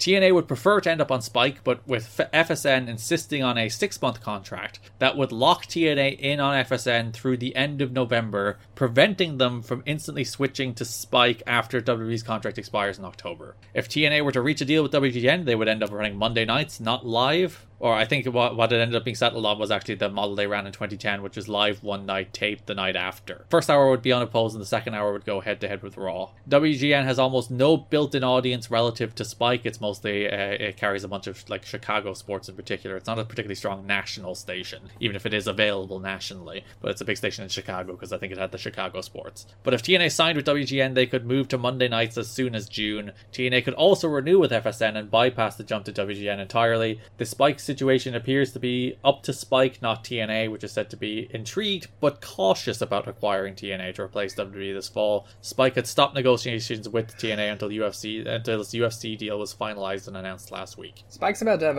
a big old boost. Yeah, because obviously the UFC and Ultimate Fighter, it's a huge boost to Spike. But they're losing WWE, which is a bigger outlet than both. Oh yeah, they're trading in a surefire thing for some risky properties. Yeah, but probably risky properties at a much lower cost. Yeah, and one that will pay off tremendously. So yeah, the way this dynamic is working, they want Spike. They're not sure can they get Spike, but they want Spike. Listen, we all want Spike, okay? They would be fine with staying on FSN until they get Spike. The issue being FSN want a minimum 6-month contract, whereas TNA wanted a month-to-month commitment. Because TNA did not want a situation where if they got Spike, they couldn't seamlessly go on Spike the week the WWE contract expired. Which would be also great optics for them. Yeah, because that's the way you'd want to do it, right? Because obviously WWE would have an exclusivity clause, so they couldn't go on Spike before that. But the second the WWE contract expires, that week you want to be on Spike. And the way it turns out, they actually end up putting them in the Velocity slot so that it's right in the time slot of where WWE viewers would have regularly watched, which is like really smart.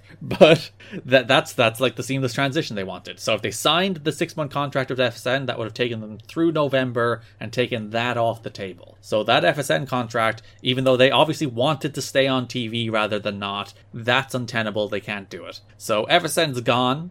That's potentially TV being gone. And then the other player there is WGN, which the intriguing part of it is that if it is WGN, it would have been a Monday Night War. They would have gotten absolutely fucking slaughtered. But yeah, I don't know why people think that's the solution to all their problems. Because when you think about like the level of star power and TV exposure they had when they tried in 2010 was like 7 million times bigger than it was here in 2005. I mean, it forced fucking Vincent Brett to make up. Yeah, just to compete with it. But they're thinking here, in 05, with no stars and barely any TV exposure, they can just drop themselves on Mondays and go head-to-head with Raw, or head-to-head with at least the first hour of Raw. Listen, I don't think they think they can do it. I think they hope that they can get something out of it before they move time slots again. Apparently, as mentioned in the last episode, that's a big thing the Jarretts wanted. They wanted that Monday Night War. They thought it was the right idea. And we talked about that last time. It's stupid. Well, there's a reason. You know, Dixie Carter right, is all I have to say. So, yeah. Dave writes about this as if it's like close to a done thing. He's like, oh, you know, we're one step away and likely a few weeks away from having a second edition of the Monday Night Wars. And it's actually 5 years away, Dave, as it turned out. Classic Dave Meltzer L, am I right? Yeah, but contracts had not been signed, nor a deal verbally closed. But a final decision on TV is almost surely going to be made within a week or two. And it turns out they'd not go ahead with this. We'll talk about more in June. Obviously, we know where they end up. They end up on Spike. But what? The big spoiler, they end up on Spike TV. You might have heard of it. Isn't it crazy that a little reflection here in this 1.5 hour bullshit, that we're almost at the Spike era? Yeah, we're in May. Spike starts in October. Out of the asylum, onto the Fox Sport, and now boom, Spike. We're crushing this. The big bet TNA had... Oh, you just mean us? Yeah, I'm talking about us. I'm not talking about TNA. Banging through this history of TNA? Yeah. We're going to be up to 2023 in no time. Then things are going to get real awkward. As I mentioned before, the main reason that we went month by month instead of like show by show or something is that like I just wanted to get through those Asylum years into like the good years of TNA as quickly as we could. Yeah, mainly because you were worried I was going to lose interest. Then you'd have the, immeasurable task of replacing. I'd never replace you. I'd stop the podcast without you. Oh my god. Liam's like, is that a promise? Oh, okay, I have an out. Much like Jeff Jarrett as champion, I now have negotiation leverage. Just put the NWA title on you. Oh, if you buy me the NWA title, I'll do this forever. So TNA's big bet is that while Spike are like, we don't actually want wrestling, TNA are like, wrestling and MMA go really well together, and we think they really do want wrestling. Hey, we just have Tito Ortiz. So but that actually might be the reason they are bringing in Tito. They'll be like, look, Spike, we have some MMA guy. Well, we always knew that, Jarrett had an interest in interacting with UFC. He is double J, double MMA. Well, yes. But, also we've seen that in previous notes. So it's there was clearly always... He thought there was potential for crossover. UFC even considered it at one point, I believe. But then we're like, no. So there's always been kind of an idea. And we got a little taste of it. And we get a bit more. MMA and TNA have kind of always had hands in each other's pockets. Well, because we talk about Spike and MMA and TNA, we'll get to it far down the line at this stage, but where TNA becomes essentially like the marketing vehicle for Bellator at first. Yeah, I remember that's where I first heard of Bellator. So on the topic of TV deals, TNA signed an agreement with ESPN Star Sports in India to air TNA programming across Asia. The deal calls for weekly broadcasts of Impact Explosion and archive specials while offering monthly pay-per-view offerings.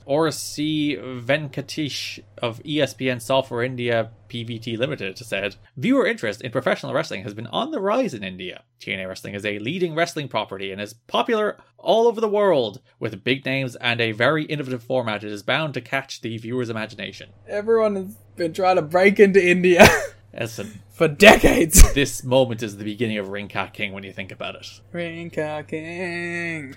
Well, the thing is, the thing people very quickly realize is there's a lot of interest in India, but not a lot of money.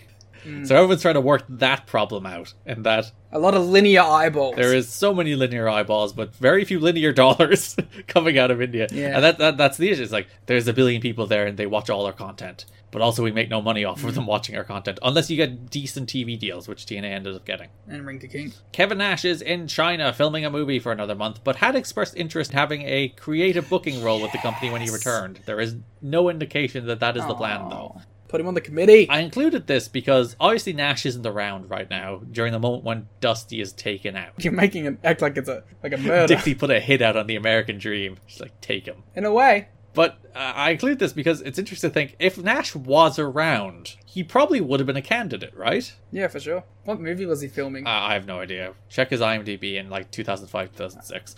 Alright, you keep talking. But as a guy who did have experience booking WCW, disastrous experience, terrible experience, he was really bad at it. Self-admitted at times, too. Yeah, but he does have experience. And to be fair, everyone that booked WCW had disastrous experience, and that didn't stop them from giving Vince Russo a job. So it wouldn't stop them from giving Kev a job as the booker either. So I would be interested if there was the alternate reality again, where Liam stares into his alternate reality superpower and sees the world where if Kevin Nash is actually around backstage at the moment, is he at least on the committee, maybe leading the committee? Who knows? And obviously, the Torch Talk interview is very much, let's take Dusty down, I want the book. Let's be real.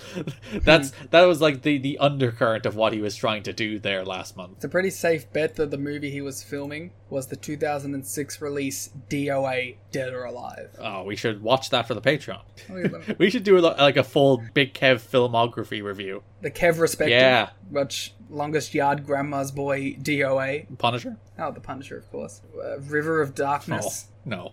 Almighty Thor. Monster Brawl. Rock of Ages. Magic Mike. John Wick. Magic Mike XXL. He's had a real weird acting career. Slaw, which seems to be a Saw parody. Because he never broke through, but also he's had consistent work in decent level films. Yeah, he's in fucking John Wick. Well, what do you want from the man? See him in Clippers.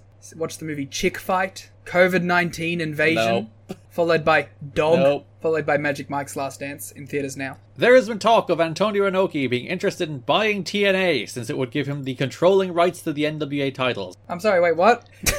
Since part of Inoki still lives in the 70s, that's far more valuable to him than it is to most. How much money do you think Inoki would be willing to dump into this? So, apparently, the main thing he wanted was the NWA. So like shortly after this, there's another note in the Observer that through Dave Marquez, he made a proposal to buy the NWA from member promoters in the US, and he was voted down in the end. So like this is not like just a pie in the sky Observer note like the Rock one was a few months ago, where it's just like a thing that happened. And like Dave followed up on that, I think, last month, being like, there has been no further talks between The Rock and TNA. No shit, Dave. But this is one of those things where like Inoki seemed to have a flight of fancy and seemed to fancy himself buying the NWA. So he made like an actual proposal to buy it from the actual NWA. But of course he wouldn't get the titles with that, or it's at least unclear whether he'd get the titles with that, because TNA have a long-term lease on the titles. So then he was like, buy TNA too? Yeah, New Japan of America. The original New Japan of America.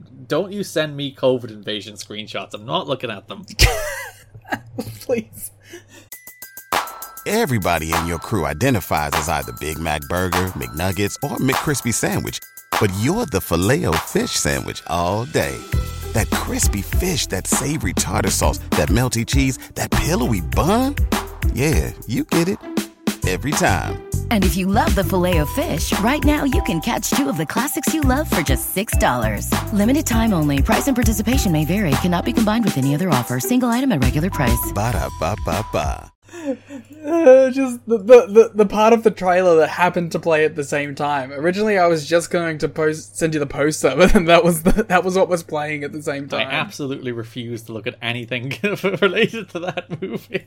I don't even think Kev's in it much. I think it's a lie. He's on the poster. So Antonio Inoki could potentially buy TNA. Again, my alternate reality powers. Where he ousts Jeff Jarrett, just walks into the building, slaps him, and he never comes back. Now for the most devastating news. Read the follow-up. TNA TV wrestler Lex Lovett has announced he will be retiring from wrestling with his final match on June 10th at the Jeff Peterson Cup in Brandon, Florida against AJ Styles, with an immediate follow-up that he's only retiring for Florida indie wrestling. Wait a minute. He told TNA officials that he'd still do job duty for them as needed. The belief is he has new work hours, or he's needed to work weekend nights, so he simply wasn't available for indie shows anymore.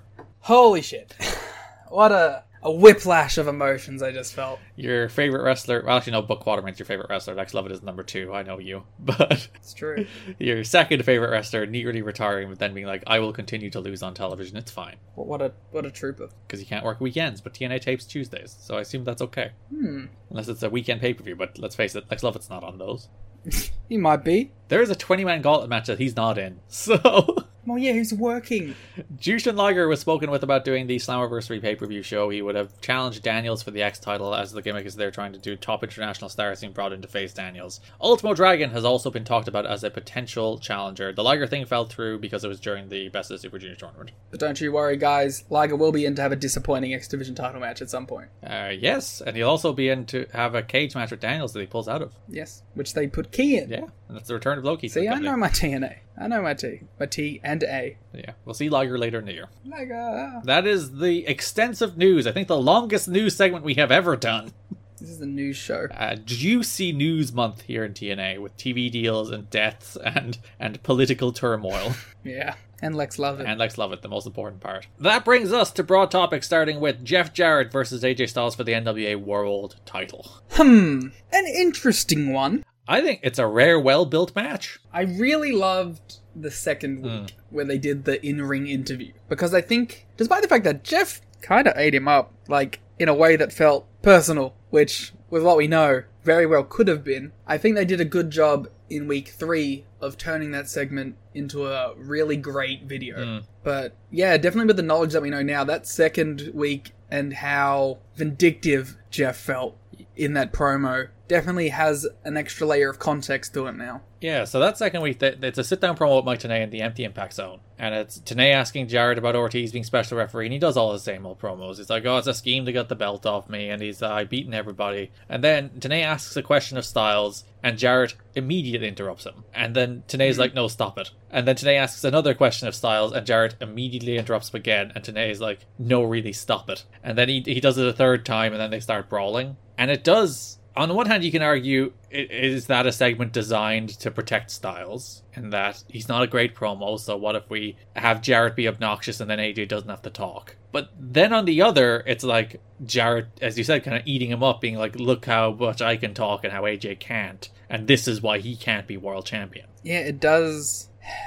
It's one of those segments that kind of blurs the line of work and reality. Yeah. And, like, because also Tenay seems very legitimately annoyed. Like, you stop interrupting people. Yeah. I wonder how, if that was completely, like, how they intended to play it, or if there was a bit of Jarrett doing his own thing there, too. Because I really do think it was constructed so that AJ didn't have to talk. Like, that was a very conscious choice, that they didn't trust AJ to do a real go-home promo, so they constructed a segment so that AJ didn't. And then, as I said, you then maybe get into the politics of it. It's like, they deliberately do that so Jarrett can turn around and say, if we have to go to these lengths to stop a guy from cutting a promo, he shouldn't be champion. Like, is that what's going on here? I also wonder if they told AJ. Because AJ looks legitimately taken back whenever he's cut off. Like, it's not like he's in the middle, like, where he's hitting a moment to be cut off. He's, like, in the middle of a sentence. And yet, like literally, the first sentence he gets out of his mouth, Jarrett cuts him off 3 times. Yeah, he's like, well, you know, like... And then just going, and you're like, Jesus, man. And, like, this is a pre-tape on a pre-tape show. Like, it's a pre-taped interview early in the day in the Empty Impact Zone. But that means nothing, as we've seen. But like, you can, in theory, edit it all you want. You can, if he cuts a bad promo, you can chop it and change it so that it's somewhat coherent, like a Roddy Piper interview.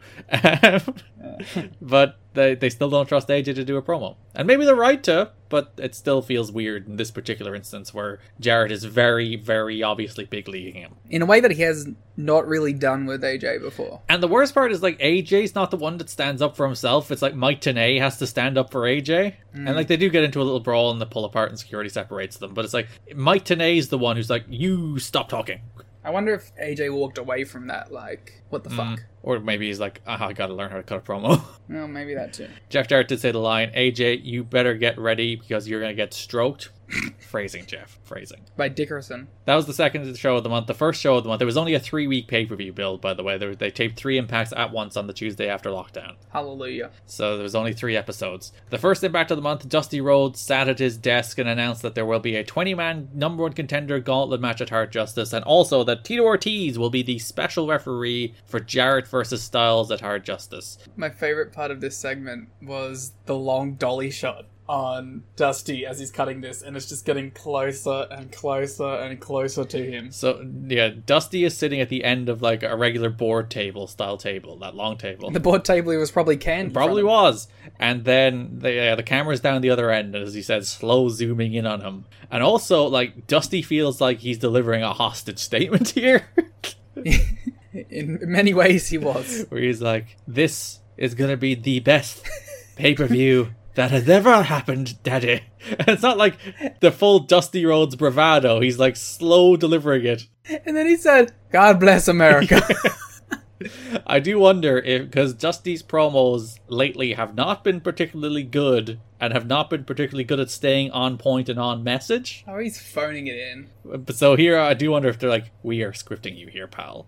You're a writer of the show, but we're scripting you here. I don't know. I don't think they scripted God bless America. I don't know. It's Dusty's famous catchphrase. He ran for election, after all. It's true, and he won. So Jarrett comes charging out after that. He grabs Mike today and insists Tito Ortiz, that's not going to happen. He fears no man. Says Ortiz is no Shamrock, and he'll slap the taste out of Ortiz's mouth, and he will leave Hard Justice as still NWA World Champion. And at this time, he might believe it. At least he's hoping to politic his way into it. Up until the day of this show, you know he's trying to get that shit changed. Oh, damn right. I would respect him less if he wasn't. May 6th Impact, they have that sit-down interview in the Impact Zone. And then the May 13th Impact has an extended 5-minute feature looking at AJ Styles ahead of the Hard Justice match against Jeff Jarrett. It was great. I thought it did a very good job of making up for the negatives that came from the actual interview. Made AJ feel like a real big deal because it showed all the highlights of his matches and great theme, obviously, and all those great B-roll shots that they had already filmed. And it came together really well. And it was like 5 minutes. Yeah, so it's a big Barry Scott narrated feature on AJ. It includes Jerry Lynn, Mike Tenay, Jimmy Hart franchise spliced with AJ working out, looking swole. And it ended with the Bullet Club. Yeah, the new face of professional wrestling is AJ Styles. Tremendous work, great feature. I think probably the best feature in the history of the company in terms of like this kind of work. Like obviously the pay-per-view opening packages are tremendous, but in terms of like that 5-minute feature where you just sit down and like, this is our statement of intent for why this guy is a big deal and why you should take him seriously and why he is in fact the future star of our company, even if for some reason a lot of the people in this company don't actually believe it. Like, again, that's one of those things where like, watch your own show. You're actually presenting a pretty compelling case. Maybe that's them trying to convince themselves. And you know, we talk a lot about the features on these shows, where there's a lot of them, and they're all fine, but they're relatively like filler. Just you know, they're filling time. Like that's what they're designed to do. It's like, we're a few minutes short. Let's throw a couple of Hard Justice promos in there, and that'll get us to the end. We'll see the guillotine multiple times on these shows. Symbolic of the company's status. Yeah, that weird Hard Justice spot with like guillotines. It's like, there has been hard justice through history, but none harder than May 15th on pay-per-view. We're so hard for this justice. So yeah, there's this big 5-minute feature that's just like, again, yeah, it's a statement of intent for AJ. It's like, this guy is cool. He is our best wrestler. Look at him doing cool shit, while people you supposedly trust say he's doing cool shit. Mm-hmm. Wrestling's easy. You don't have to do dumb shit. Just tell me he's great and then show footage of him being great and job done. You know what I found interesting about the build? What did you find interesting about the build? So, Jeff Jarrett's a three-time NWA World Champion. Unfortunately. Who ended the previous 2 reigns, Liam? AJ Styles. Did they say that at any stage? No, in fact, the whole point of it was that AJ isn't good enough to beat him because he's not on his level. Which I found, like, I kind of get, like, it's weird that this company doesn't really acknowledge its own history. They kind of did with Daniels and Skipper last month, which was, like, one of the very few times where it's like, we're telling a story based on our own history. And then this month, they have a real easy built-in story there with AJ has been the man to beat Jarrett twice. Like, he's ended both of his previous reigns, and now he's better than he's ever been, and he's walking in as, like, the guy. And that's the story I'd tell, as opposed to, like, they're doing the same thing they always do with AJ. It's like, oh, you're too small, you're not good enough, you can't be champion. As opposed to here, like, for me, the story would be, the first couple times that might have been the case, now he's the fucking guy, and he beat you twice, and he's damn well gonna beat you again. Well, you see, that would make Jeff Jarrett look bad. So we can't be doing that. It would have to be a vote of confidence in AJ. Which we definitely can't be doing. No. There was also a bunch of sit-down interviews with Tito Ortiz. He talked about how he liked Hulk Hogan, Jimmy Snuka, and Tito Santana, so he's foreshadowing his awful opinions quite early here. I was going to say, very on brand. Talks about his falling out with UFC. He talks about how good AJ is, says TNA is on the up, and he will deliver the Hard Justice at Hard Justice. That's why it's named Hard Justice. Which does bring us to May 15th, live on pay-per-view, Hard Justice. We have a bunch of videos through the show where Ortiz, AJ with his pink half-tucked shirt, by the way.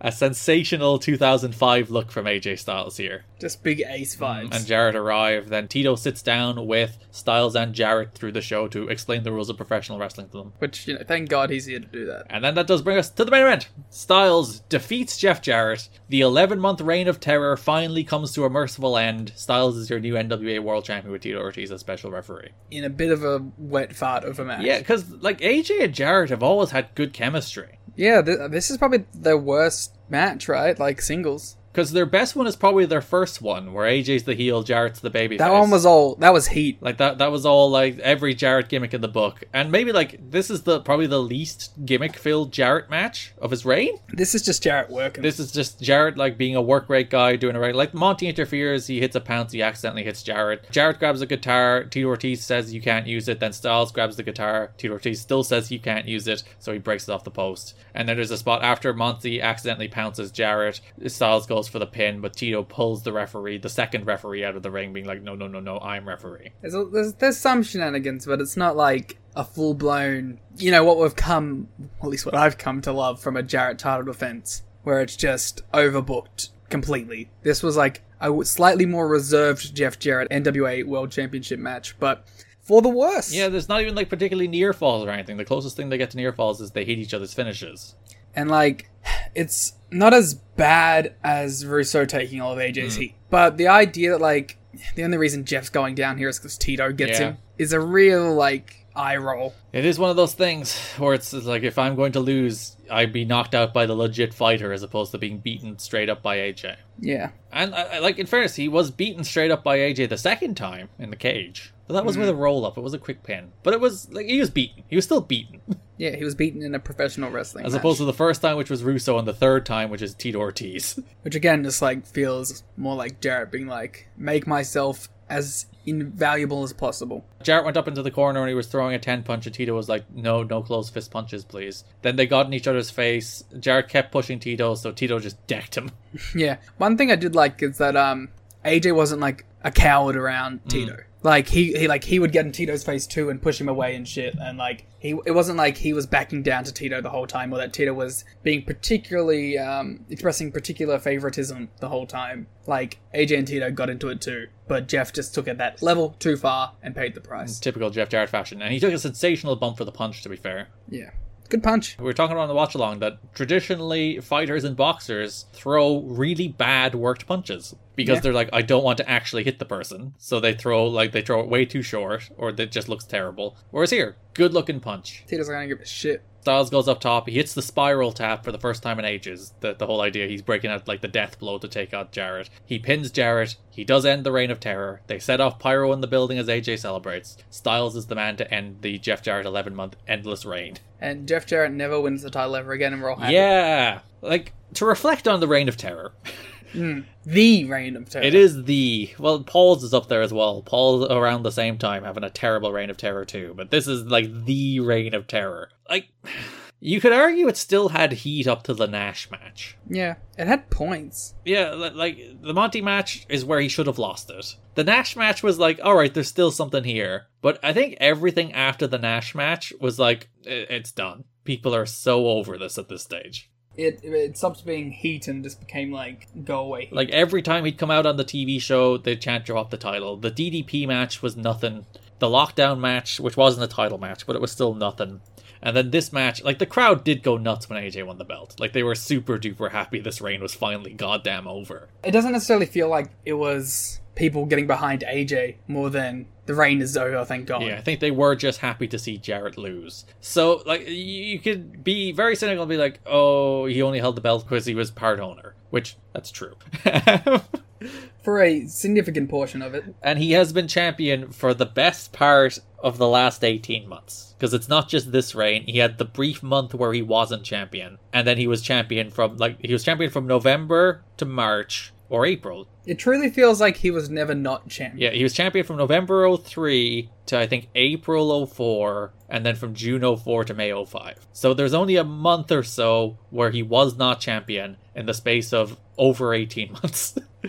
Which is... very much looking forward to a break from that. Deeply upsetting that this man has been on top for that long. And the crowd, they just don't want him there anymore. And he's never been a world champion caliber guy. We've always talked about that. About how he's like a real good mid-card heel. He's a real good goof. He's a good worker. He's a good performer. He's not a world champion and has never been a world champion. And he can't carry a brand. Which is so funny that there's all these questions about whether or not AJ can carry a brand. When it's like, you held that belt for 18 months and this business went nowhere. Yeah, like anywhere's upwards at this point. Again, it's the standard applied to other people that is not being applied to Jarrett. And I get why it's not being applied to Jarrett because, well, he's, again, part owner. He's the one addressing the standards. Yeah, he's the one applying the standards to others that he is not applying to himself. But we talked about it with Monty. It's like, oh, Monty's too green to carry world title main events. It's like, Jarrett's best matches were against Monty. Yeah. And then it's like, oh, can Styles be the guy? It's like, look at the emotional reaction Styles gets from audiences versus the one Jarrett gets, which is they don't want to see him. Yeah. But no, that's heat.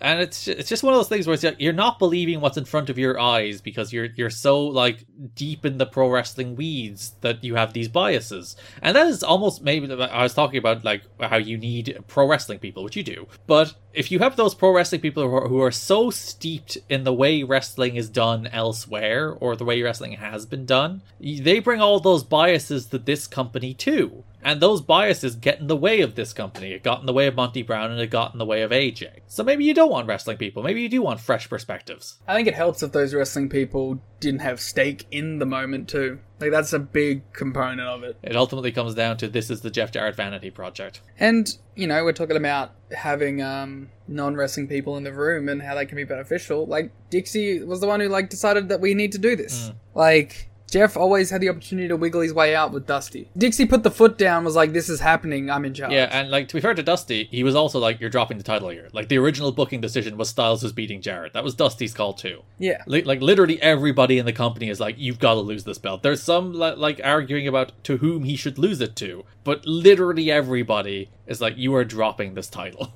And honestly, you should never have it again. He doesn't have it for a long period again, if that makes you feel better. Yeah. I say that 4 or 5 months is what he tops out at after this. Yeah, and I was gonna say, and I know how it happens, so... And he only has 3 more of them. You're fine. 3 more is insane. But yeah, AJ Styles is your NWA World Champ. A disappointing main event, if I'm honest. As I said, these two generally have good chemistry together. They've had much better matches than this. And AJ's your champ, for now. Yay. That brings us over to, once again, the highlight of the month, even though one half of the match didn't show up for the pay-per-view. It's Raven and Jeff Hardy.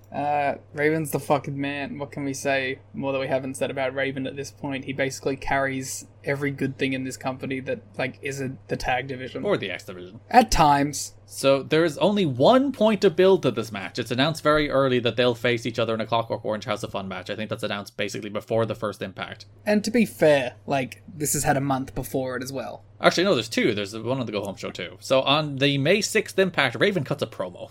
And it's like a full 4-minute promo where he's really pitching this match on Jeff Hardy. It's some classic Raven. Oh, he's hitting all the beats here. He's like quoting Napoleon and everything. Which gives you the opportunity, of course, to do your Raven impression, which is a highlight. Yeah, so this is Napoleon through Raven. Glory is fleeting. Through Garrett Kidney. But obscurity is forever.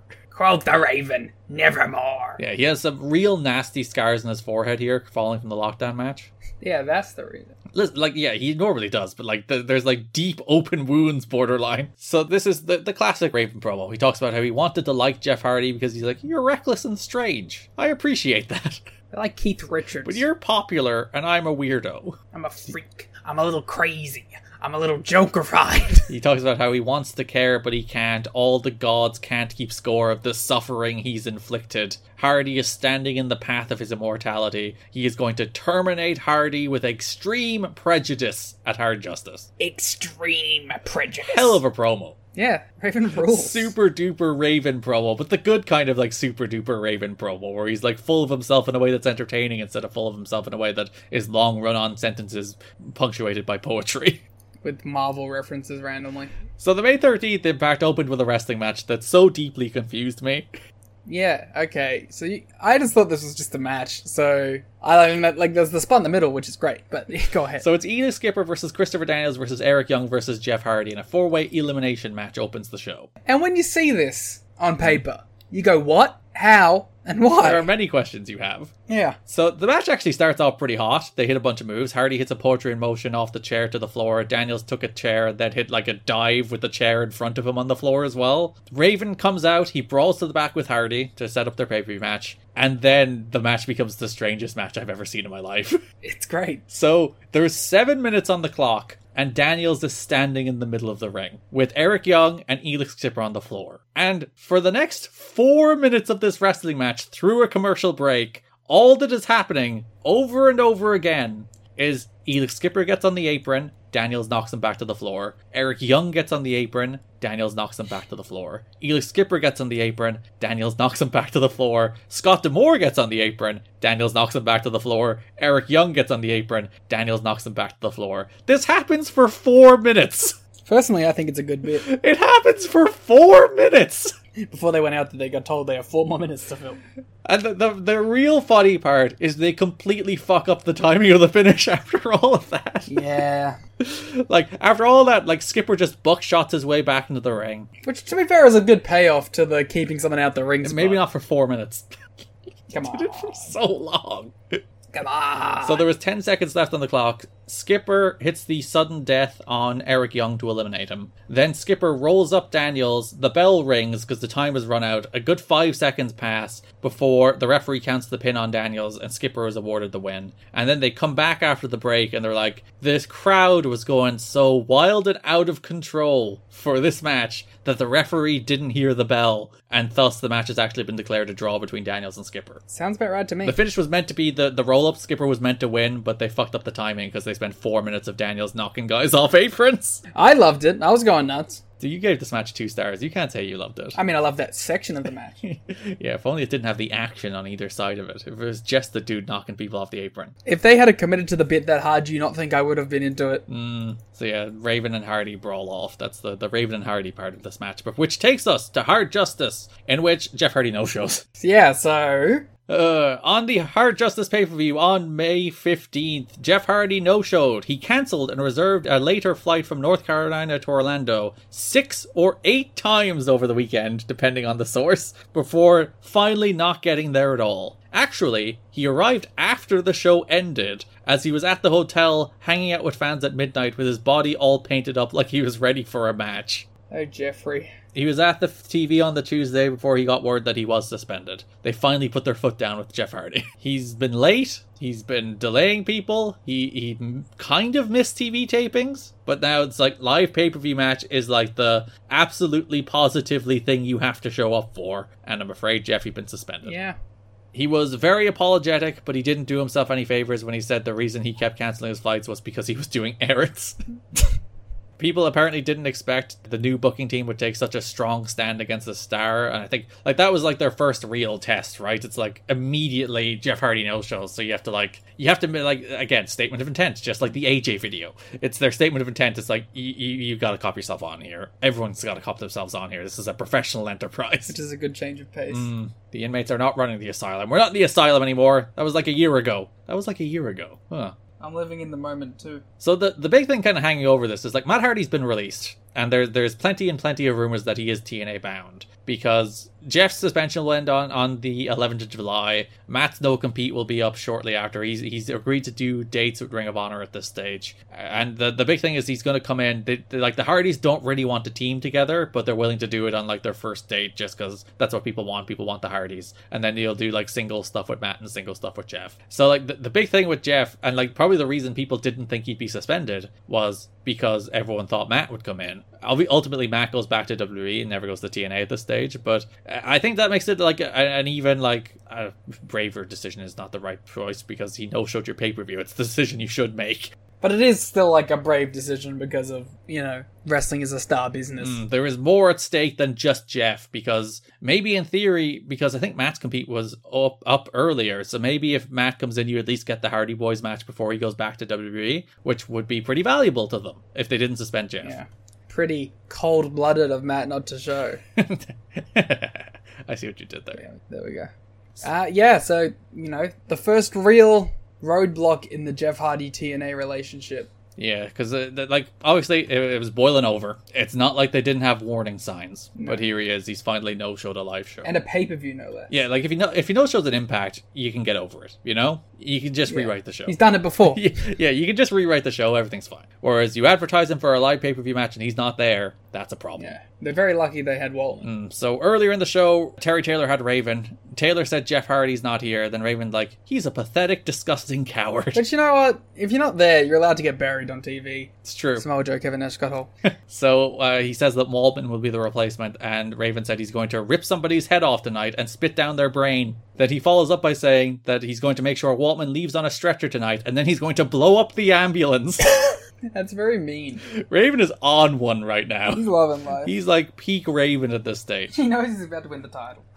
The funny thing about Waltman is that he also had like a pay dispute because they're, I think, 2 paydays behind on him, but they came to a settlement and he did the show. And he delivered a fantastic match. He did. So Waltman replaced Jeff Hardy to face Raven in a Clockwork Orange House of Fun match that just kind of rocked. Yeah, they just went out there. They worked a mile a minute. It was brutal. Waltman was great in it. Raven was great in it. It's really is quite a fantastic little match. Because Waltman hasn't really gotten a chance to show what he can do yet since he returned in February. God, it's been 3 months already. So he's only done like some TV squashes and he's done the Lethal Lockdown match. All of which he looked good in because he's Sean Waltman and he rocks. Because even when he's out there against Lex Lovett and Buck Quatermain, when he's just throwing his kicks, it's like, oh god, this guy rules. And taking 50% of the match randomly. Whereas here, where you can go out there and have like a real good match against Raven, a guy who has been one of the consistent best parts of this company for over 2 years now, in Raven's kind of match and a match that Waltman is willing to rise to Raven's kind of match. They just go out there, tear the house down. Waltman does just a bunch of wacky bumps. Yeah,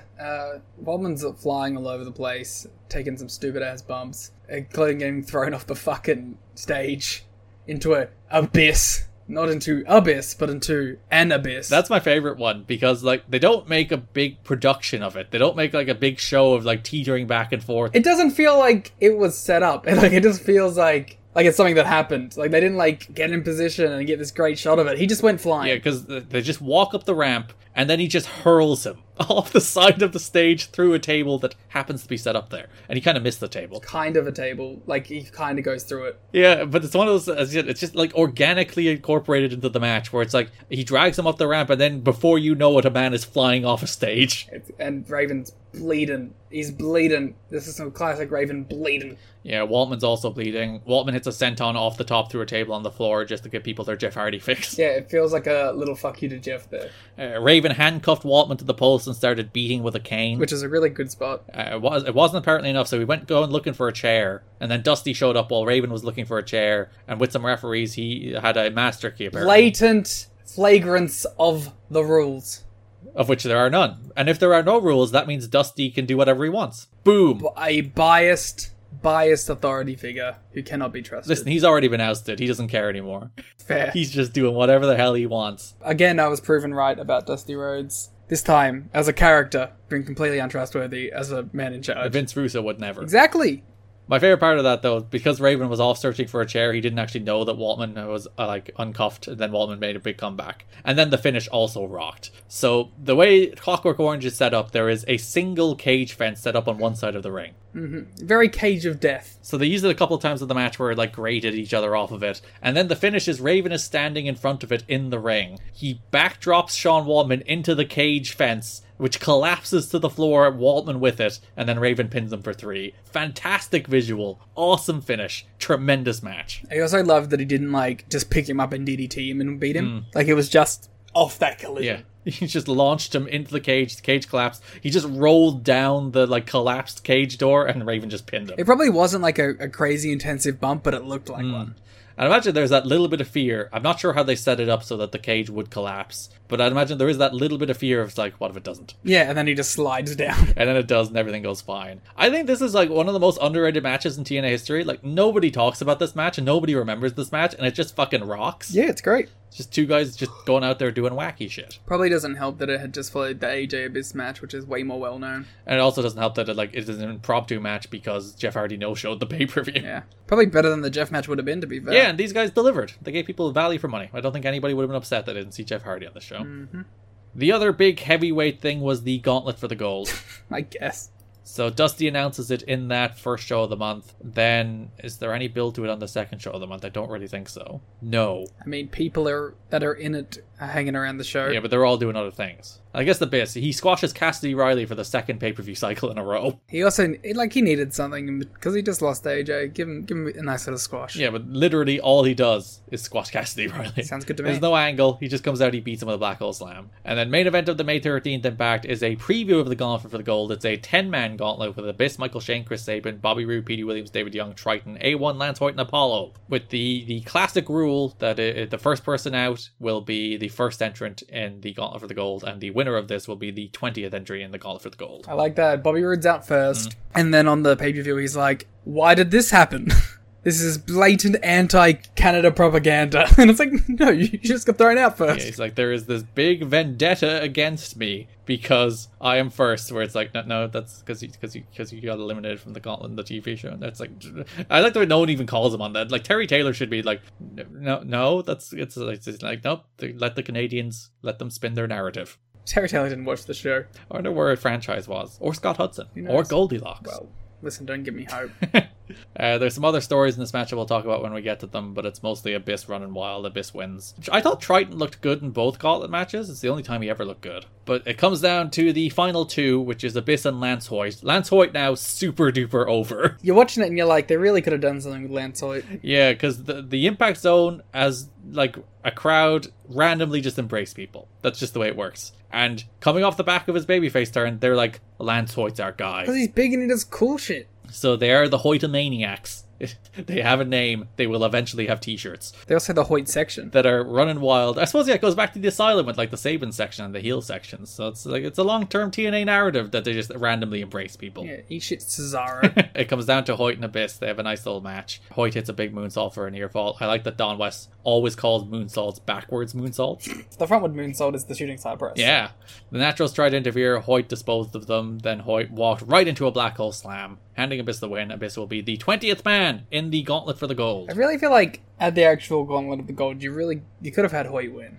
Yeah, it's a weird choice because that does take you to the pay-per-view where you do have the 20-man gauntlet for the gold, which Abyss also just wins. Yeah. Which I guess you're talking about reheating him. Him winning a 10-man gauntlet and then a 20-man gauntlet does reheat him. Yeah, but I don't know. It just feels like you had something with Hoyt, you know? And you could have capitalized on it here. And then you have two, like, homegrown heavyweight prospects.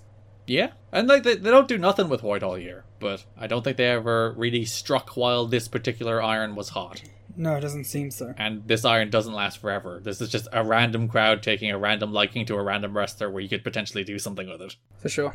So Rude and the returning Zach Gowen start this gauntlet match. You happy to see Zach Gowen back? Sure. I was going to say, like, when they did the Team Canada promo at the start of the show and they teased this, that promo is also kind of relevant because, you know, with Scott D'Amore in charge now, it does feel like Team Canada's like, we are real again. Yeah, it is very funny because this is the first show booked by D'Amore, some of which the creative, like obviously like the match lineup and all that is already set coming into it by Dusty, so it's not like a full show booked by D'Amore, but obviously all the finishes and stuff are booked by D'Amore and some of the add-ons are booked by D'Amore, whereas yeah, as you said, like the opening match of this show is just a throwaway Team Canada against Apollo and Sonny Siaki match. It's PD and Eric Young beating Apollo and Siaki. There's nothing remarkable about the match other than it was meant to be a Team Mexico match, but they couldn't pull together a Team Mexico. But it's just like, you can tell that like Scott's like, okay, my boys are getting some shine here. And like they were thoroughly de-emphasized under Dusty in a way that like I think the show was worse off because we kind of discussed how Team Canada were like the weird little backbone to the show, and when they were complete nerds that weren't doing anything and were just losing 3-minute TV matches, the show was worse off for it. Because there's so many of them, when they feel hot and they're all over the show, it's way better to have. Yeah, so for the various Team Mexico combinations they wanted, they apparently had Silver King and Rey Bucanero agreed, but they pulled out. Ultimo Guerrero didn't have the correct paperwork. Heavy Metal and 2 of the 3 Villanos had the date open and been talked with, but then they didn't go ahead with it because they didn't think the level of talent was going to be good to wrestle a Team Canada versus Team Mexico match. So that's why it ended up being PD and Eric Young versus Apollo and Siaki. Great. So as you said, not only did they give Team Canada a win there, this gauntlet match is pretty much entirely built around Team Canada as a unit dominating because Rude and Zach Gowen start, Eric Young comes out, then Alex Riley, God, to be a very different match. It was Alex Riley in this match. Would have been awesome. He'd eliminate himself doing wacky Undertaker dives. Yeah, it would be great. Cassidy Riley, Ely Skipper next, Sharky. Shark Boy got a good reaction. We don't see Shark, but Shark Boy's another one of those guys who gets good reactions every time he's out there, but then is never on the show. I don't think they know what they're doing with him yet. So Shark Boy bit Zach Gowen's ass over the ropes to eliminate him. He bit his ass, and then Zach Gowen's like, woo, took a bump over the ropes, he's out. I mean, wouldn't you? Wouldn't I bite Zach Gowen's ass? No, wouldn't you escape a shark attack, right. A vicious shark attack? You gotta get it out of the water. That's true. The ring is the water. A1 next, Sabin out. Sabin then hit a tornado DDT while he kicked everybody. Cool little spot. PD's out, so you get all of Team Canada, and then Team Canada start to dominate. A1 eliminates Shark Boy. Young eliminates Cassidy Riley. Siaki's out. Rude eliminates Skipper. Hoyt is out next to a big reaction. He press slams Eric Young to eliminate him. Michael Shane is out next. Sabin eliminates himself and Shane with a cactus clothesline. Brawls to the back. We'll talk about their program in a second. Rude and PD knock Siaki off the apron. Jarrell Clark was the next entrant. He had a front flip bump and a northern lariat, which I popped for. And then the coolest elimination, where PD went to Canadian Destroyer Jarrell Clark, and then A1 and Bobby Roode grabbed him on either side and helped propel Canadian Destroyer him over the ropes. Which is insane. Because he did the Destroyer, then he took the bumps over the ropes. It wasn't like he destroyed him from the inside to the out. Well, then PD would be eliminated, so that'd be ridiculous. Yeah, Mikey Bats was next, then the Outlaw hit Bats with 2 one and onlys, which looked fun. Yeah, the Outlaw still could hit a one and only, so that's the main point. They also had a TV squash as well, by the way. It was the Outlaw against Mikey Bats, and he also hit a fucking awesome looking one and only there too. It's a great move. Or the Missouri Boat Ride, as I think would be called in TNA. Fuck you. That's the name of the move. It's the one and only. Triton came out next, ran wild, including chokeslamming the Outlaw. Killings came out. Team Canada pushed out Triton. Apollo came out. Outlaw immediately low-bridged Apollo. BG came out. He faced off with the Outlaw for a second, but then they were jumped from either side. Hoyt boots out Rude. Then Rude helped A1 eliminate Hoyt from the floor. BG and Outlaw then went through a period where they were accidentally working together, where it's like they were working over PD and A1, then they eliminated PD and A1 almost simultaneously. It was like they were a tag team. They're like, wait a minute, are we a tag team? Then Abyss just eliminated both of them. It's like, get out of here, you New Age Outlaw nerds. Good spot. Which brought us down to the final 2, Abyss and Killings. So, unfortunately, this match had all of that in it. I would say, I think it was a pretty well-booked match for the most part that has actual creative directions coming out of it. Because, like, Rude and Hoyt will spin off into a program coming off of that elimination. Shane and Sabin has stuff coming out of this match. Obviously, you have the New Age Outlaw stuff, which your mileage may vary on, but they told a nice little story where they were, like, accidentally working together and then were eliminated. And they were like, are we a team? Do we hate each other? So I thought they did at least a nice enough job of weaving some stories into the gauntlet match the way you would actually want. Okay, so unfortunately the first half of that match happened, but the last portion of this fucking rocked. It's just Ron Killings and Abyss having a kick-ass singles match. It's the best Killings has looked in the ring in a while. Yeah. Again, random guy who's just kind of fallen off during the regime changes. And, like, to be unfair to Killings, to be against him, it's not even the case that, like, he's been having good matches and hasn't been given chances. Like, when he's in there with people he should have good matches with, the matches are thoroughly bland and forgettable. He's just, there's nothing going on with Ron lately. He actively hated being in the X Division. Yeah, he was given, like, a little run in the X Division. He's like, no. Yeah. So to be against him, I don't think he's even been good. But he's charismatic and cool. And he had a cool little exchange here with Abyss. He was good here. So Abyss tried to use the chain, but Rudy took it from him, so he tried to use a chair, which then Truth takes from Abyss and brains him with it. Abyss charges the referee. Killings does an axe kick off the ropes onto the chair, but there's no ref. Then chokeslams Killings onto a chair, but Killings kicked out. Then Killings went to the top, leaped at Abyss off the ropes, but Abyss caught him in midair with a black hole slam to become number one contender. Got him with that flying nothing. The jumping black hole slam setup. That's the famous high flying move of flying into a black hole slam. Though, please catch me into the black hole slam. It's the name of the move. Abyss could not help but oblige. What's he going to do? People should not use that against Abyss. I wouldn't. It's not advised. What was Abyss going to do? Shock treatment him? That'd be sick. It would actually. Damn it. Abyss, once again number one contender, once again will not get a singles title match. Right. That brings us over to the tag team division, and on the first Impact of the month, the main event is the Naturals versus America's Most Wanted for the NWA World Tag Team titles. It's nice to see the Naturals mean something. And they had a pretty good TV main event with AEW. They did. I've seen them wrestle too much now that I'm kind of numb to what they do. Because they always do like the little crowd, like they do the opening exchange, then break out into the crowd brawl thing. It's just like, all right, we've seen you do this like 4 times. Yeah. Obviously, like the Naturals only win here because they want another AEW challenger. Well, to be fair, if you remember the go-home show of the last show, the Naturals did beat AEW. Yeah, because they needed another challenger of the month where they would have just beaten them for the titles again. Yeah, so they at least set up the Naturals being contenders because they have a win over AEW, so the title match makes sense. And you do get the sense that it's like, it's time to turn AEW heel. Ooh. You get that little bit of a feel here where it's just like, it's time. It's time to give these guys something new to do. I don't know if I felt that way, but like what other tag teams are there for them to wrestle? Yeah, I think that's the big problem where it's like they've wrestled everyone as baby faces. I mean, you could have brought the Briscoes in, but whatever. I felt it more in the pay-per-view match than this one. That's just like, yeah, it's time. It's time. Interesting. I didn't get the vibe, but you know, I'm not opposed to it because James Storm as a dork heel is amazing. So. So they aired the Candido leg break multiple times on the show. This, again, the day after he died, which must have felt so weird. Yeah. Because, like, it's impossible to separate this from the fact that, like, he died literally the day before. And obviously, like, this show was in the can. And they didn't really change it. And it's so weird that the entire main event is built around Chris Candido. It's a strange one to watch. So Candido on crutches asks the people to show an injured man respect. This is a great promo. It's like he gives out about them showing a replay of the injury. It's like the worst moment in my life. And then like the particularly poignant line here is he talks about how nothing in the world would make him miss this moment. And like he's literally saying that from beyond the grave. Again, very, very weird, morbid moment. So the Naturals put a chair out for him. 30-minute time limit because this is a title match. They brawl all over the building. Harris kind of suplexed Douglas on the steps in the crowd, but it was abundantly clear Andy Douglas wanted none of that bump. Yeah, which, to be fair, true. Samoa Joe should have learned from him. Storm Bulldog Stevens down the ramp. Then Andy Douglas grabbed a title belt off the table, but Rudy took it away from him. Storm super kicked Douglas. Stevens hit Storm with a chair. Harris speared Stevens, so everybody was down. But then Candido ran in, pulled Douglas on top of Storm to win the belts. The Naturals are the new World Tag Team Champions. Yeah, that's what I said. It was a good little TV main event. So then Candido joyously celebrates. They show like a slow motion replay later of him just crying with both belts as if he had in fact won the belts himself. Which is actually a great little thing in his promo that he says, where he's like, he starts saying like, and my boys did it.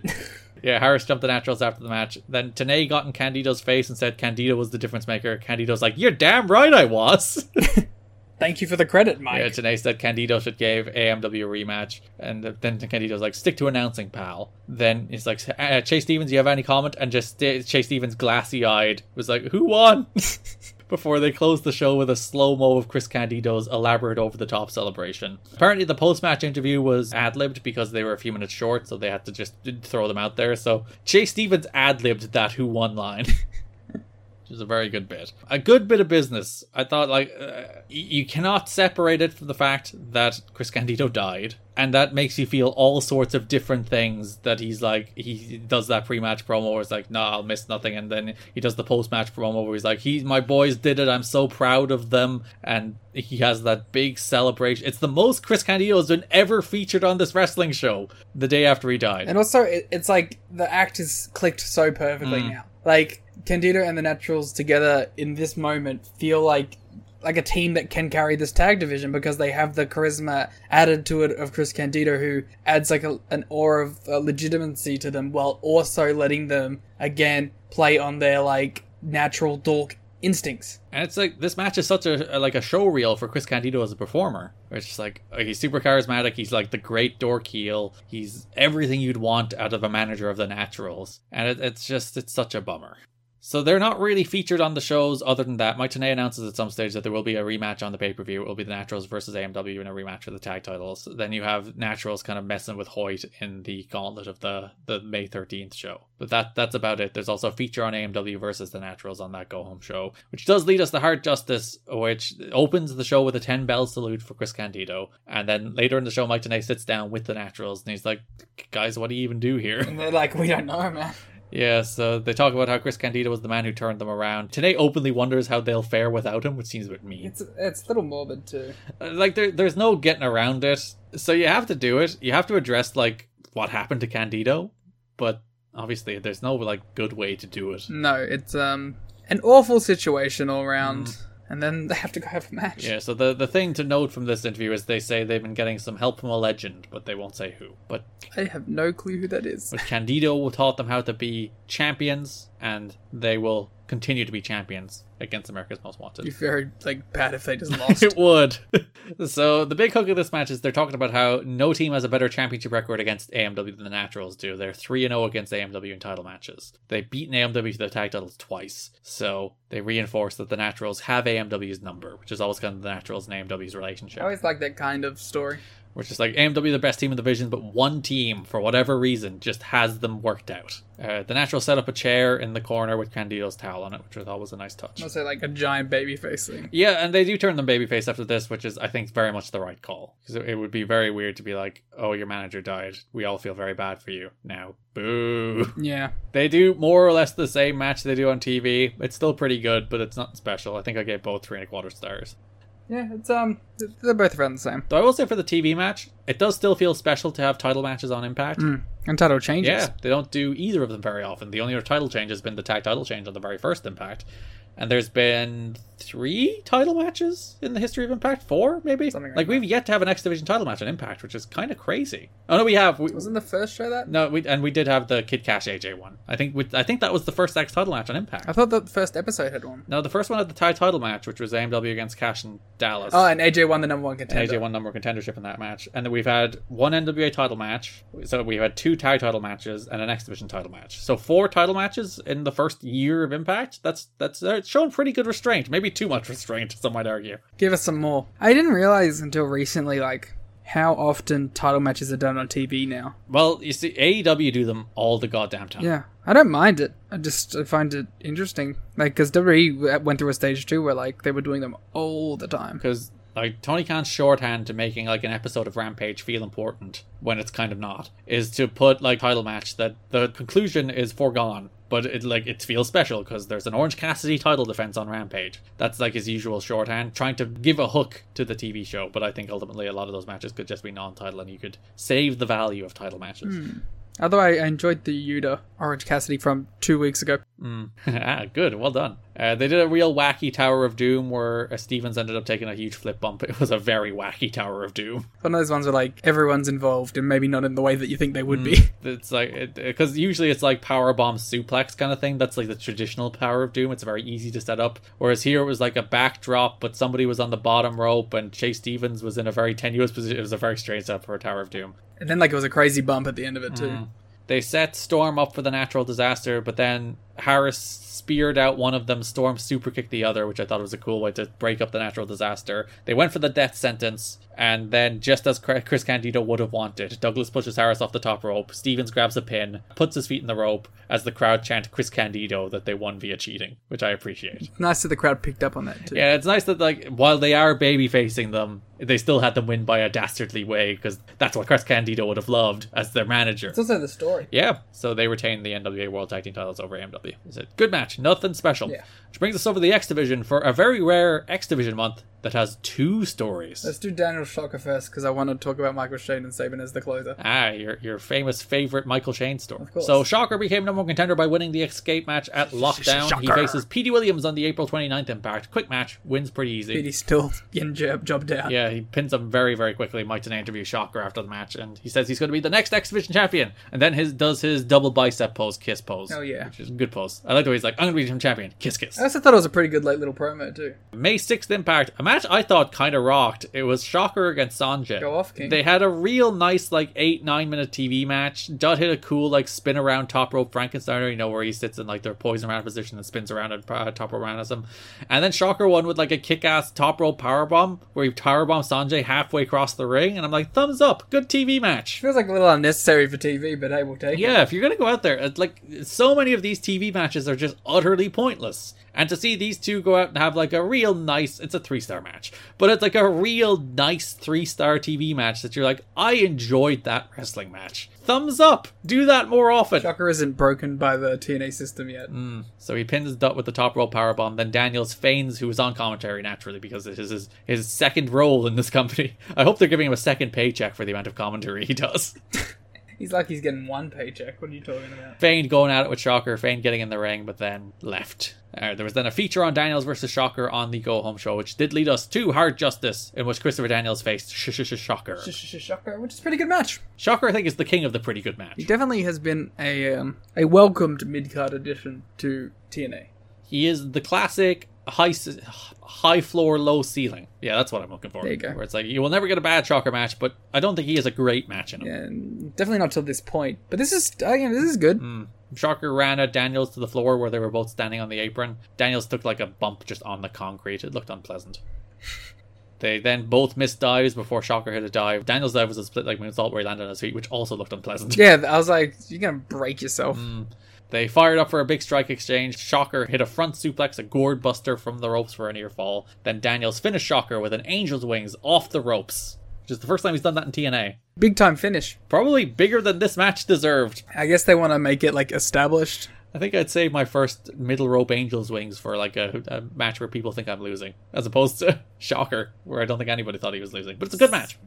Yeah. Then Daniels grabbed a microphone after the match and called himself the greatest X Division wrestler in the world. Do you disagree, Liam? Can I count AJ? No, he's heavyweight now. Can I count Samoa Joe? No, he's not here yet. Can I count Chris Sabin? Yes. But I wouldn't. That brings us to Chris Sabin, Michael Shane to round things out. I mean, I was swerved. Let's save it for the pay-per-view, but I was swerved.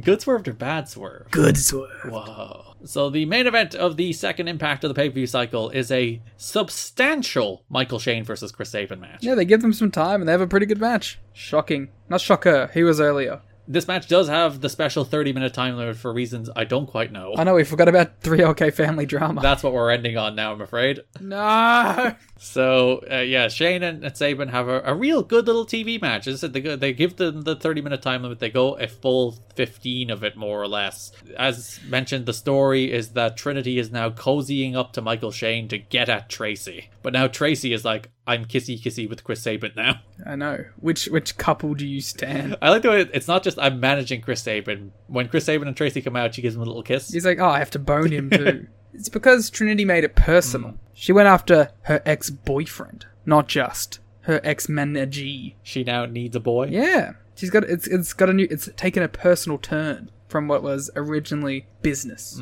Sabin at one stage was dangling from the ropes to the outside, and Shane hit a neat slingshot elbow. Thought that was a cool move. Shane kicked out of the future shock. Sabin reversed the super kick into a side roll for the win. Then Shane dropped Sabin with the super kick after the match. Trinity picked up Sabin, and then Shane super kicked him 2 more times. Tracy just kind of looked at him. She was like, oh. Eventually dragged off Trinity, and then Shane lined up a super kick on Tracy as we went off the air. And it will never be followed up on. We will never know whether or not he super kicked her. Which I was like, okay, this is like a classic TNA end of the show where we're going to start the show next week off with what happened. No. We're just never going to know. Yeah, the weird thing is, like, they didn't do, like, the announcer, oh, we're out of time kind of thing. The show just ended. The show just stopped. They had an interaction in the gauntlet match as well. Sabin started the match with his jaw taped up. So he had, like, tape around the bottom of his jaw and across the top of his head. It looked very weird. So Shane and Sabin actually started the match, and then they did a little sequence before the match continued. Tracy ran out, chased off Trinity as well. Of course, all leading to the greatest moment in TNA history. Yeah, the mixed tag team match. Michael Shane and Trinity defeated Chris Sabin and Tracy after Tracy betrayed Chris Sabin and realigned herself with Michael Shane. I mean, it's perfect, isn't it? This whole time, you're like, these are like, they're on the opposite sides of each other and blah, blah, blah, blah. And then boom, she goes back and they're back together and it's like, yes, come on. It's like a soap opera. The most disgusting part for me personally is before the match, Tracy still gave Sabin the little kiss, knowing what was coming. The kiss of death. So Trinity hit Sabin with a Rana. Sabin was then about to slap Trinity, but Tracy low-blowed Sabin, her own tag team partner, and Don West just did not process what was happening whatsoever. He was very confused, and I was very confused. Because he called it as if Tracy was just, like, it makes sense that she'd low-blow Sabin, and he was like, no, wait a minute, they're tag team partners.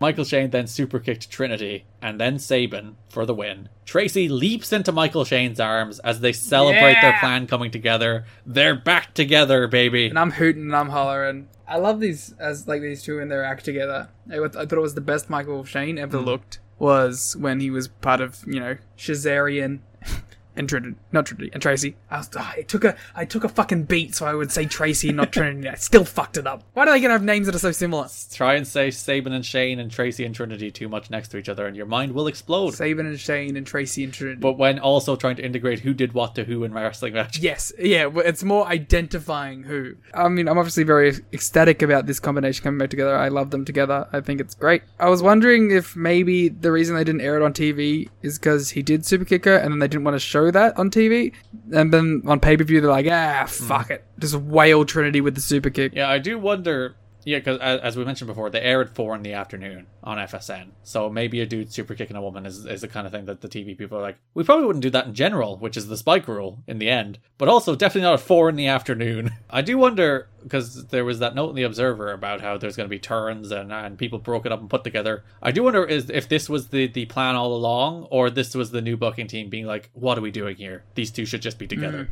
Like, they have so much natural chemistry together. Why not just bring them back? But they're back. Michael Shane and Trinity. Damn it! Michael Shane and Tracy are back together. Chris Sabin and Trinity. It's not just me. Left out alone. And Liam. It's the end of Trinity. Yeah. What? Yeah. Forever? Well, she comes back for a one night only, but this is the end of Trinity. Well, I guess we'll wait to do a... No, we agreed that one-offs don't count for the Remember Whens. I know. So, Liam, give me a Remember When for Trinity. Oh, God, now I have to remember when. Garrett. Yes. As I Googled Trinity to go to her Wikipedia. To remember all the things you did in TNA? Yeah. Hey Garrett, this is the faith of Trinity, not the wrestler. First of all, let's just start off with the basics. Do you remember Divine Storm? That was the Trinity introduction. Tell me all about Divine Storm and your memories of Trinity. I'm really actually kind of devastated that Trinity's gone. I thought she just kind of was always going to be there. So Divine Storm, they were Trinity's original act, and then she abandoned them. They faced Easy Money and Sonny Siaki. Yeah, they were Trinity's original act, and then she abandoned them because she was a bigger star than the act was, and the act left, and she stayed around. It's also where she did the most cool shit, so thumbs up. Garrett Kidney, remember when Trinity and Kid Cash had a bit of a relationship? Yeah, they had that prolonged angle where they were together, and in a relationship that did not seem healthy, and it turned out it was a relationship that was not healthy. Remember the really uncomfortable segments? Where he abused her? Garrett. Yeah? Do you remember when Trinity competed for the X Division Championship? Yeah, when she was like the weird masked X guy running around for a while in her little spider costume. Everyone's favourite moment of the Trinity TNA run. Garrett, do you remember? No, I don't even want to talk about the NYC. I got something before that. Garrett, do you remember when Trinity turned heel by choking out Goldilocks? Oh, yeah. And aligning with Vince Russo. She was in sex for a while. Yeah. She also had some matches with Alexis Lurie. Yeah. That's not on this, but I thought that was her. I was like, why are we not doing the Alexis Lurie thing? That was like her, like part of her intro. Apparently it turned into a shoot fight at one stage because Alexis Lurie didn't like her. Nice. Garrett, do you remember the movie Elektra? I've never seen it, actually. I don't think I have either. This is going to start a new, like, Patreon series where we watch wrestling people in movies. We've already watched the Chris Rock movie. Yeah. $20 tier.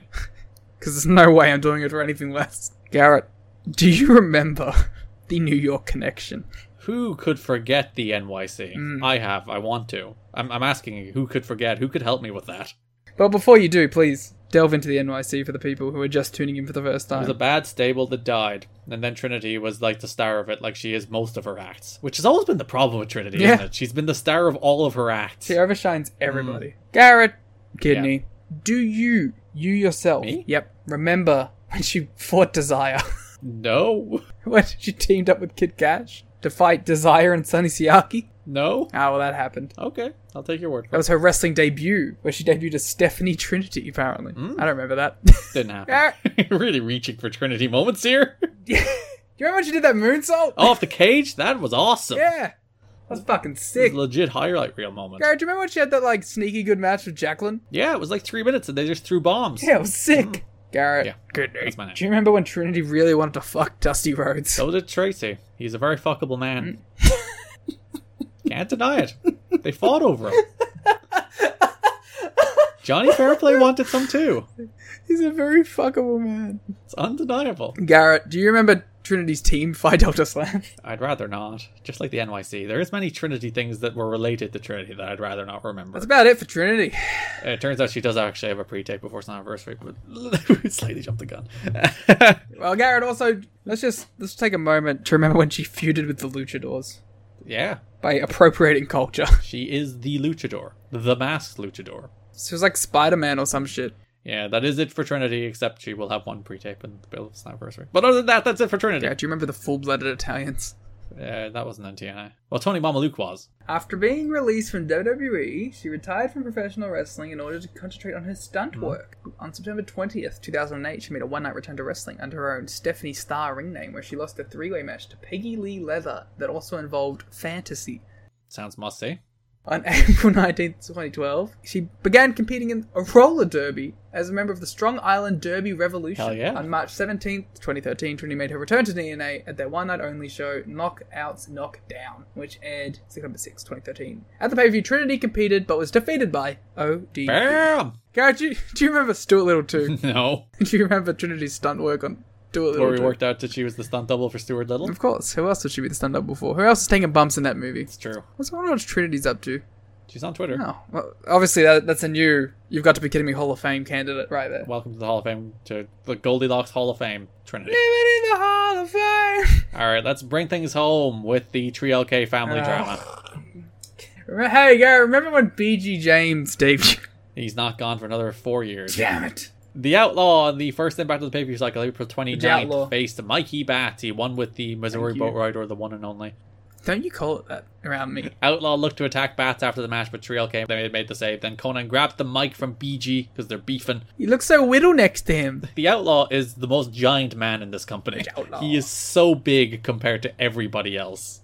Conan grabbed the mic from BG, and he got into the Outlaw's face, and he said, "I'm going to face you next week." Then BG and the Outlaw locked eyes as the Outlaw laughed, further suggesting there's very sensual something between them. Just the two of nothing us. sexual.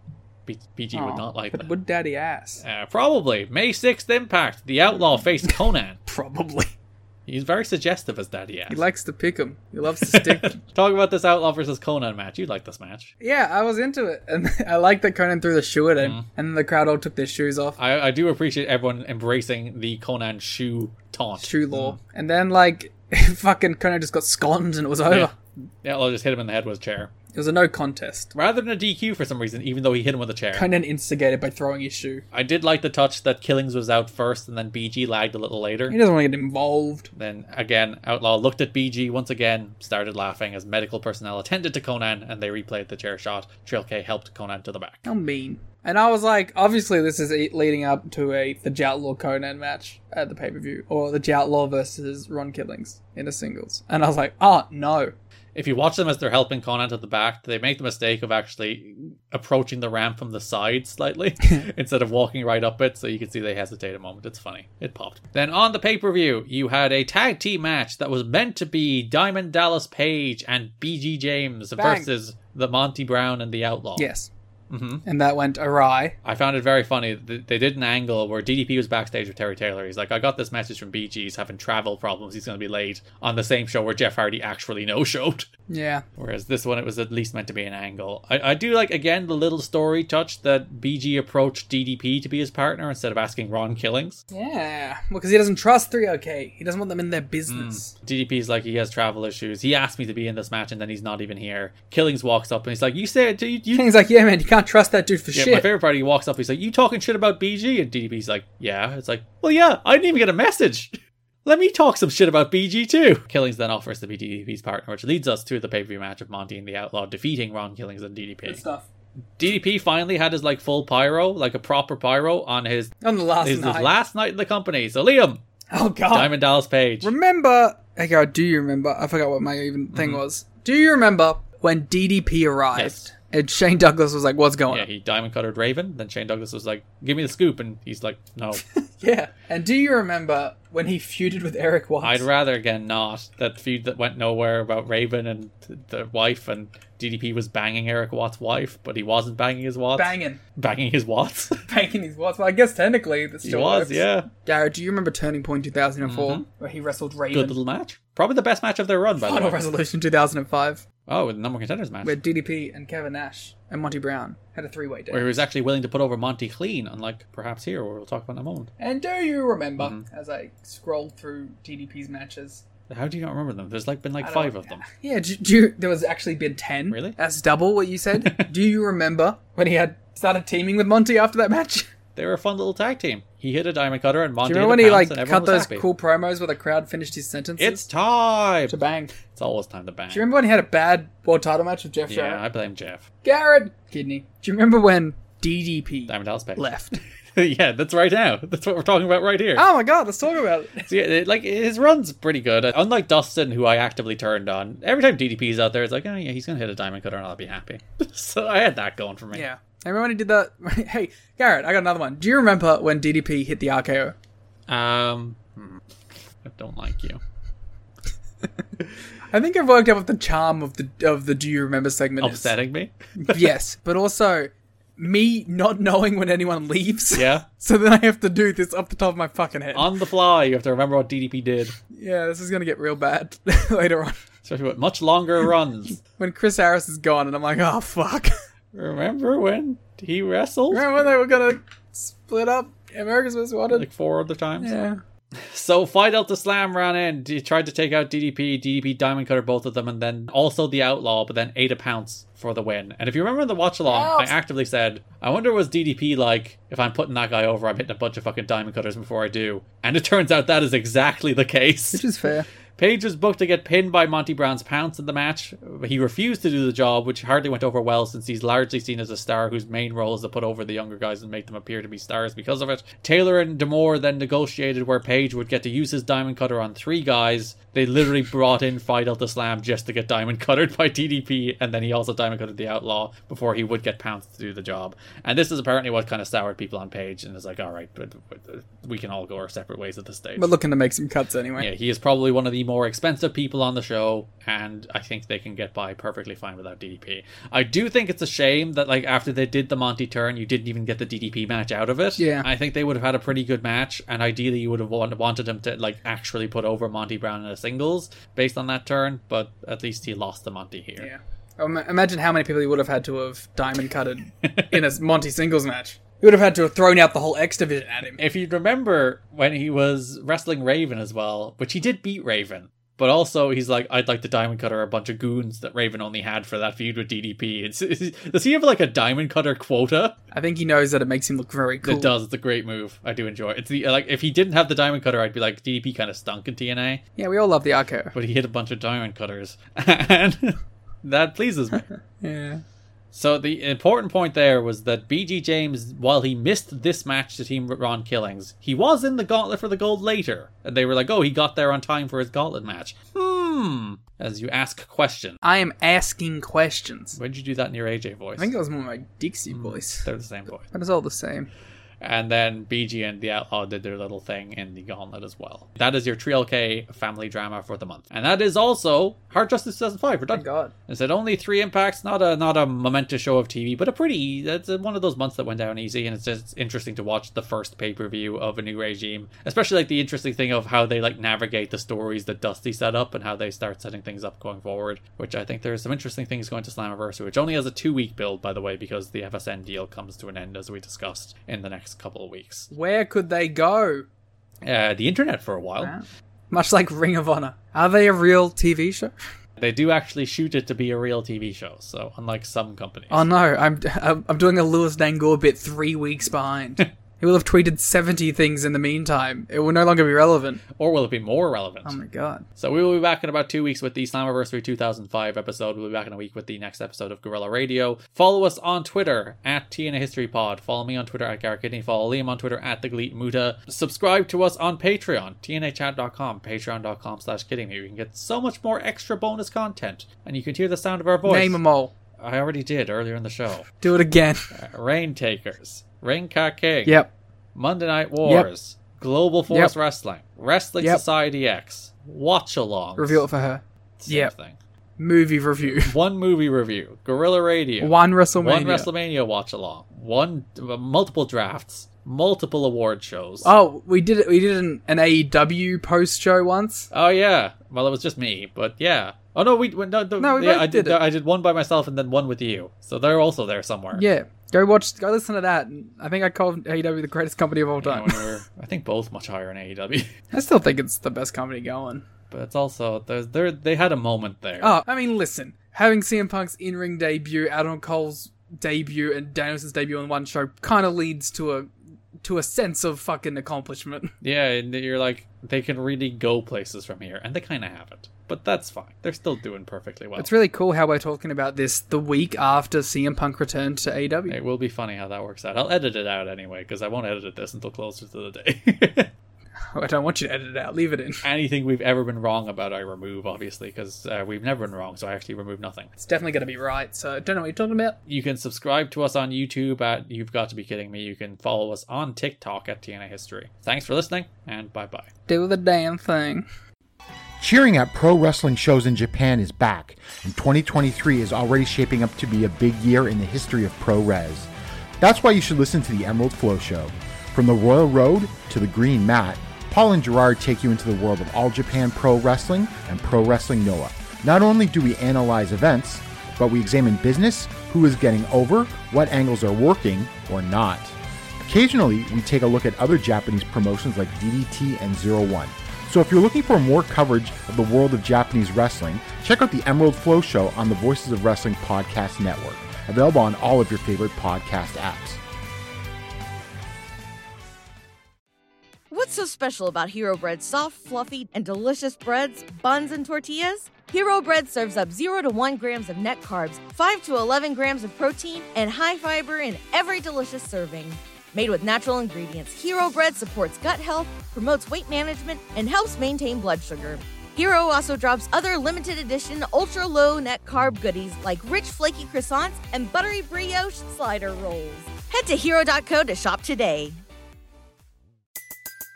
Everybody in your crew identifies as either Big Mac Burger, McNuggets, or McCrispy Sandwich. But you're the Filet-O-Fish Sandwich all day. That crispy fish, that savory tartar sauce, that melty cheese, that pillowy bun. Yeah, you get it.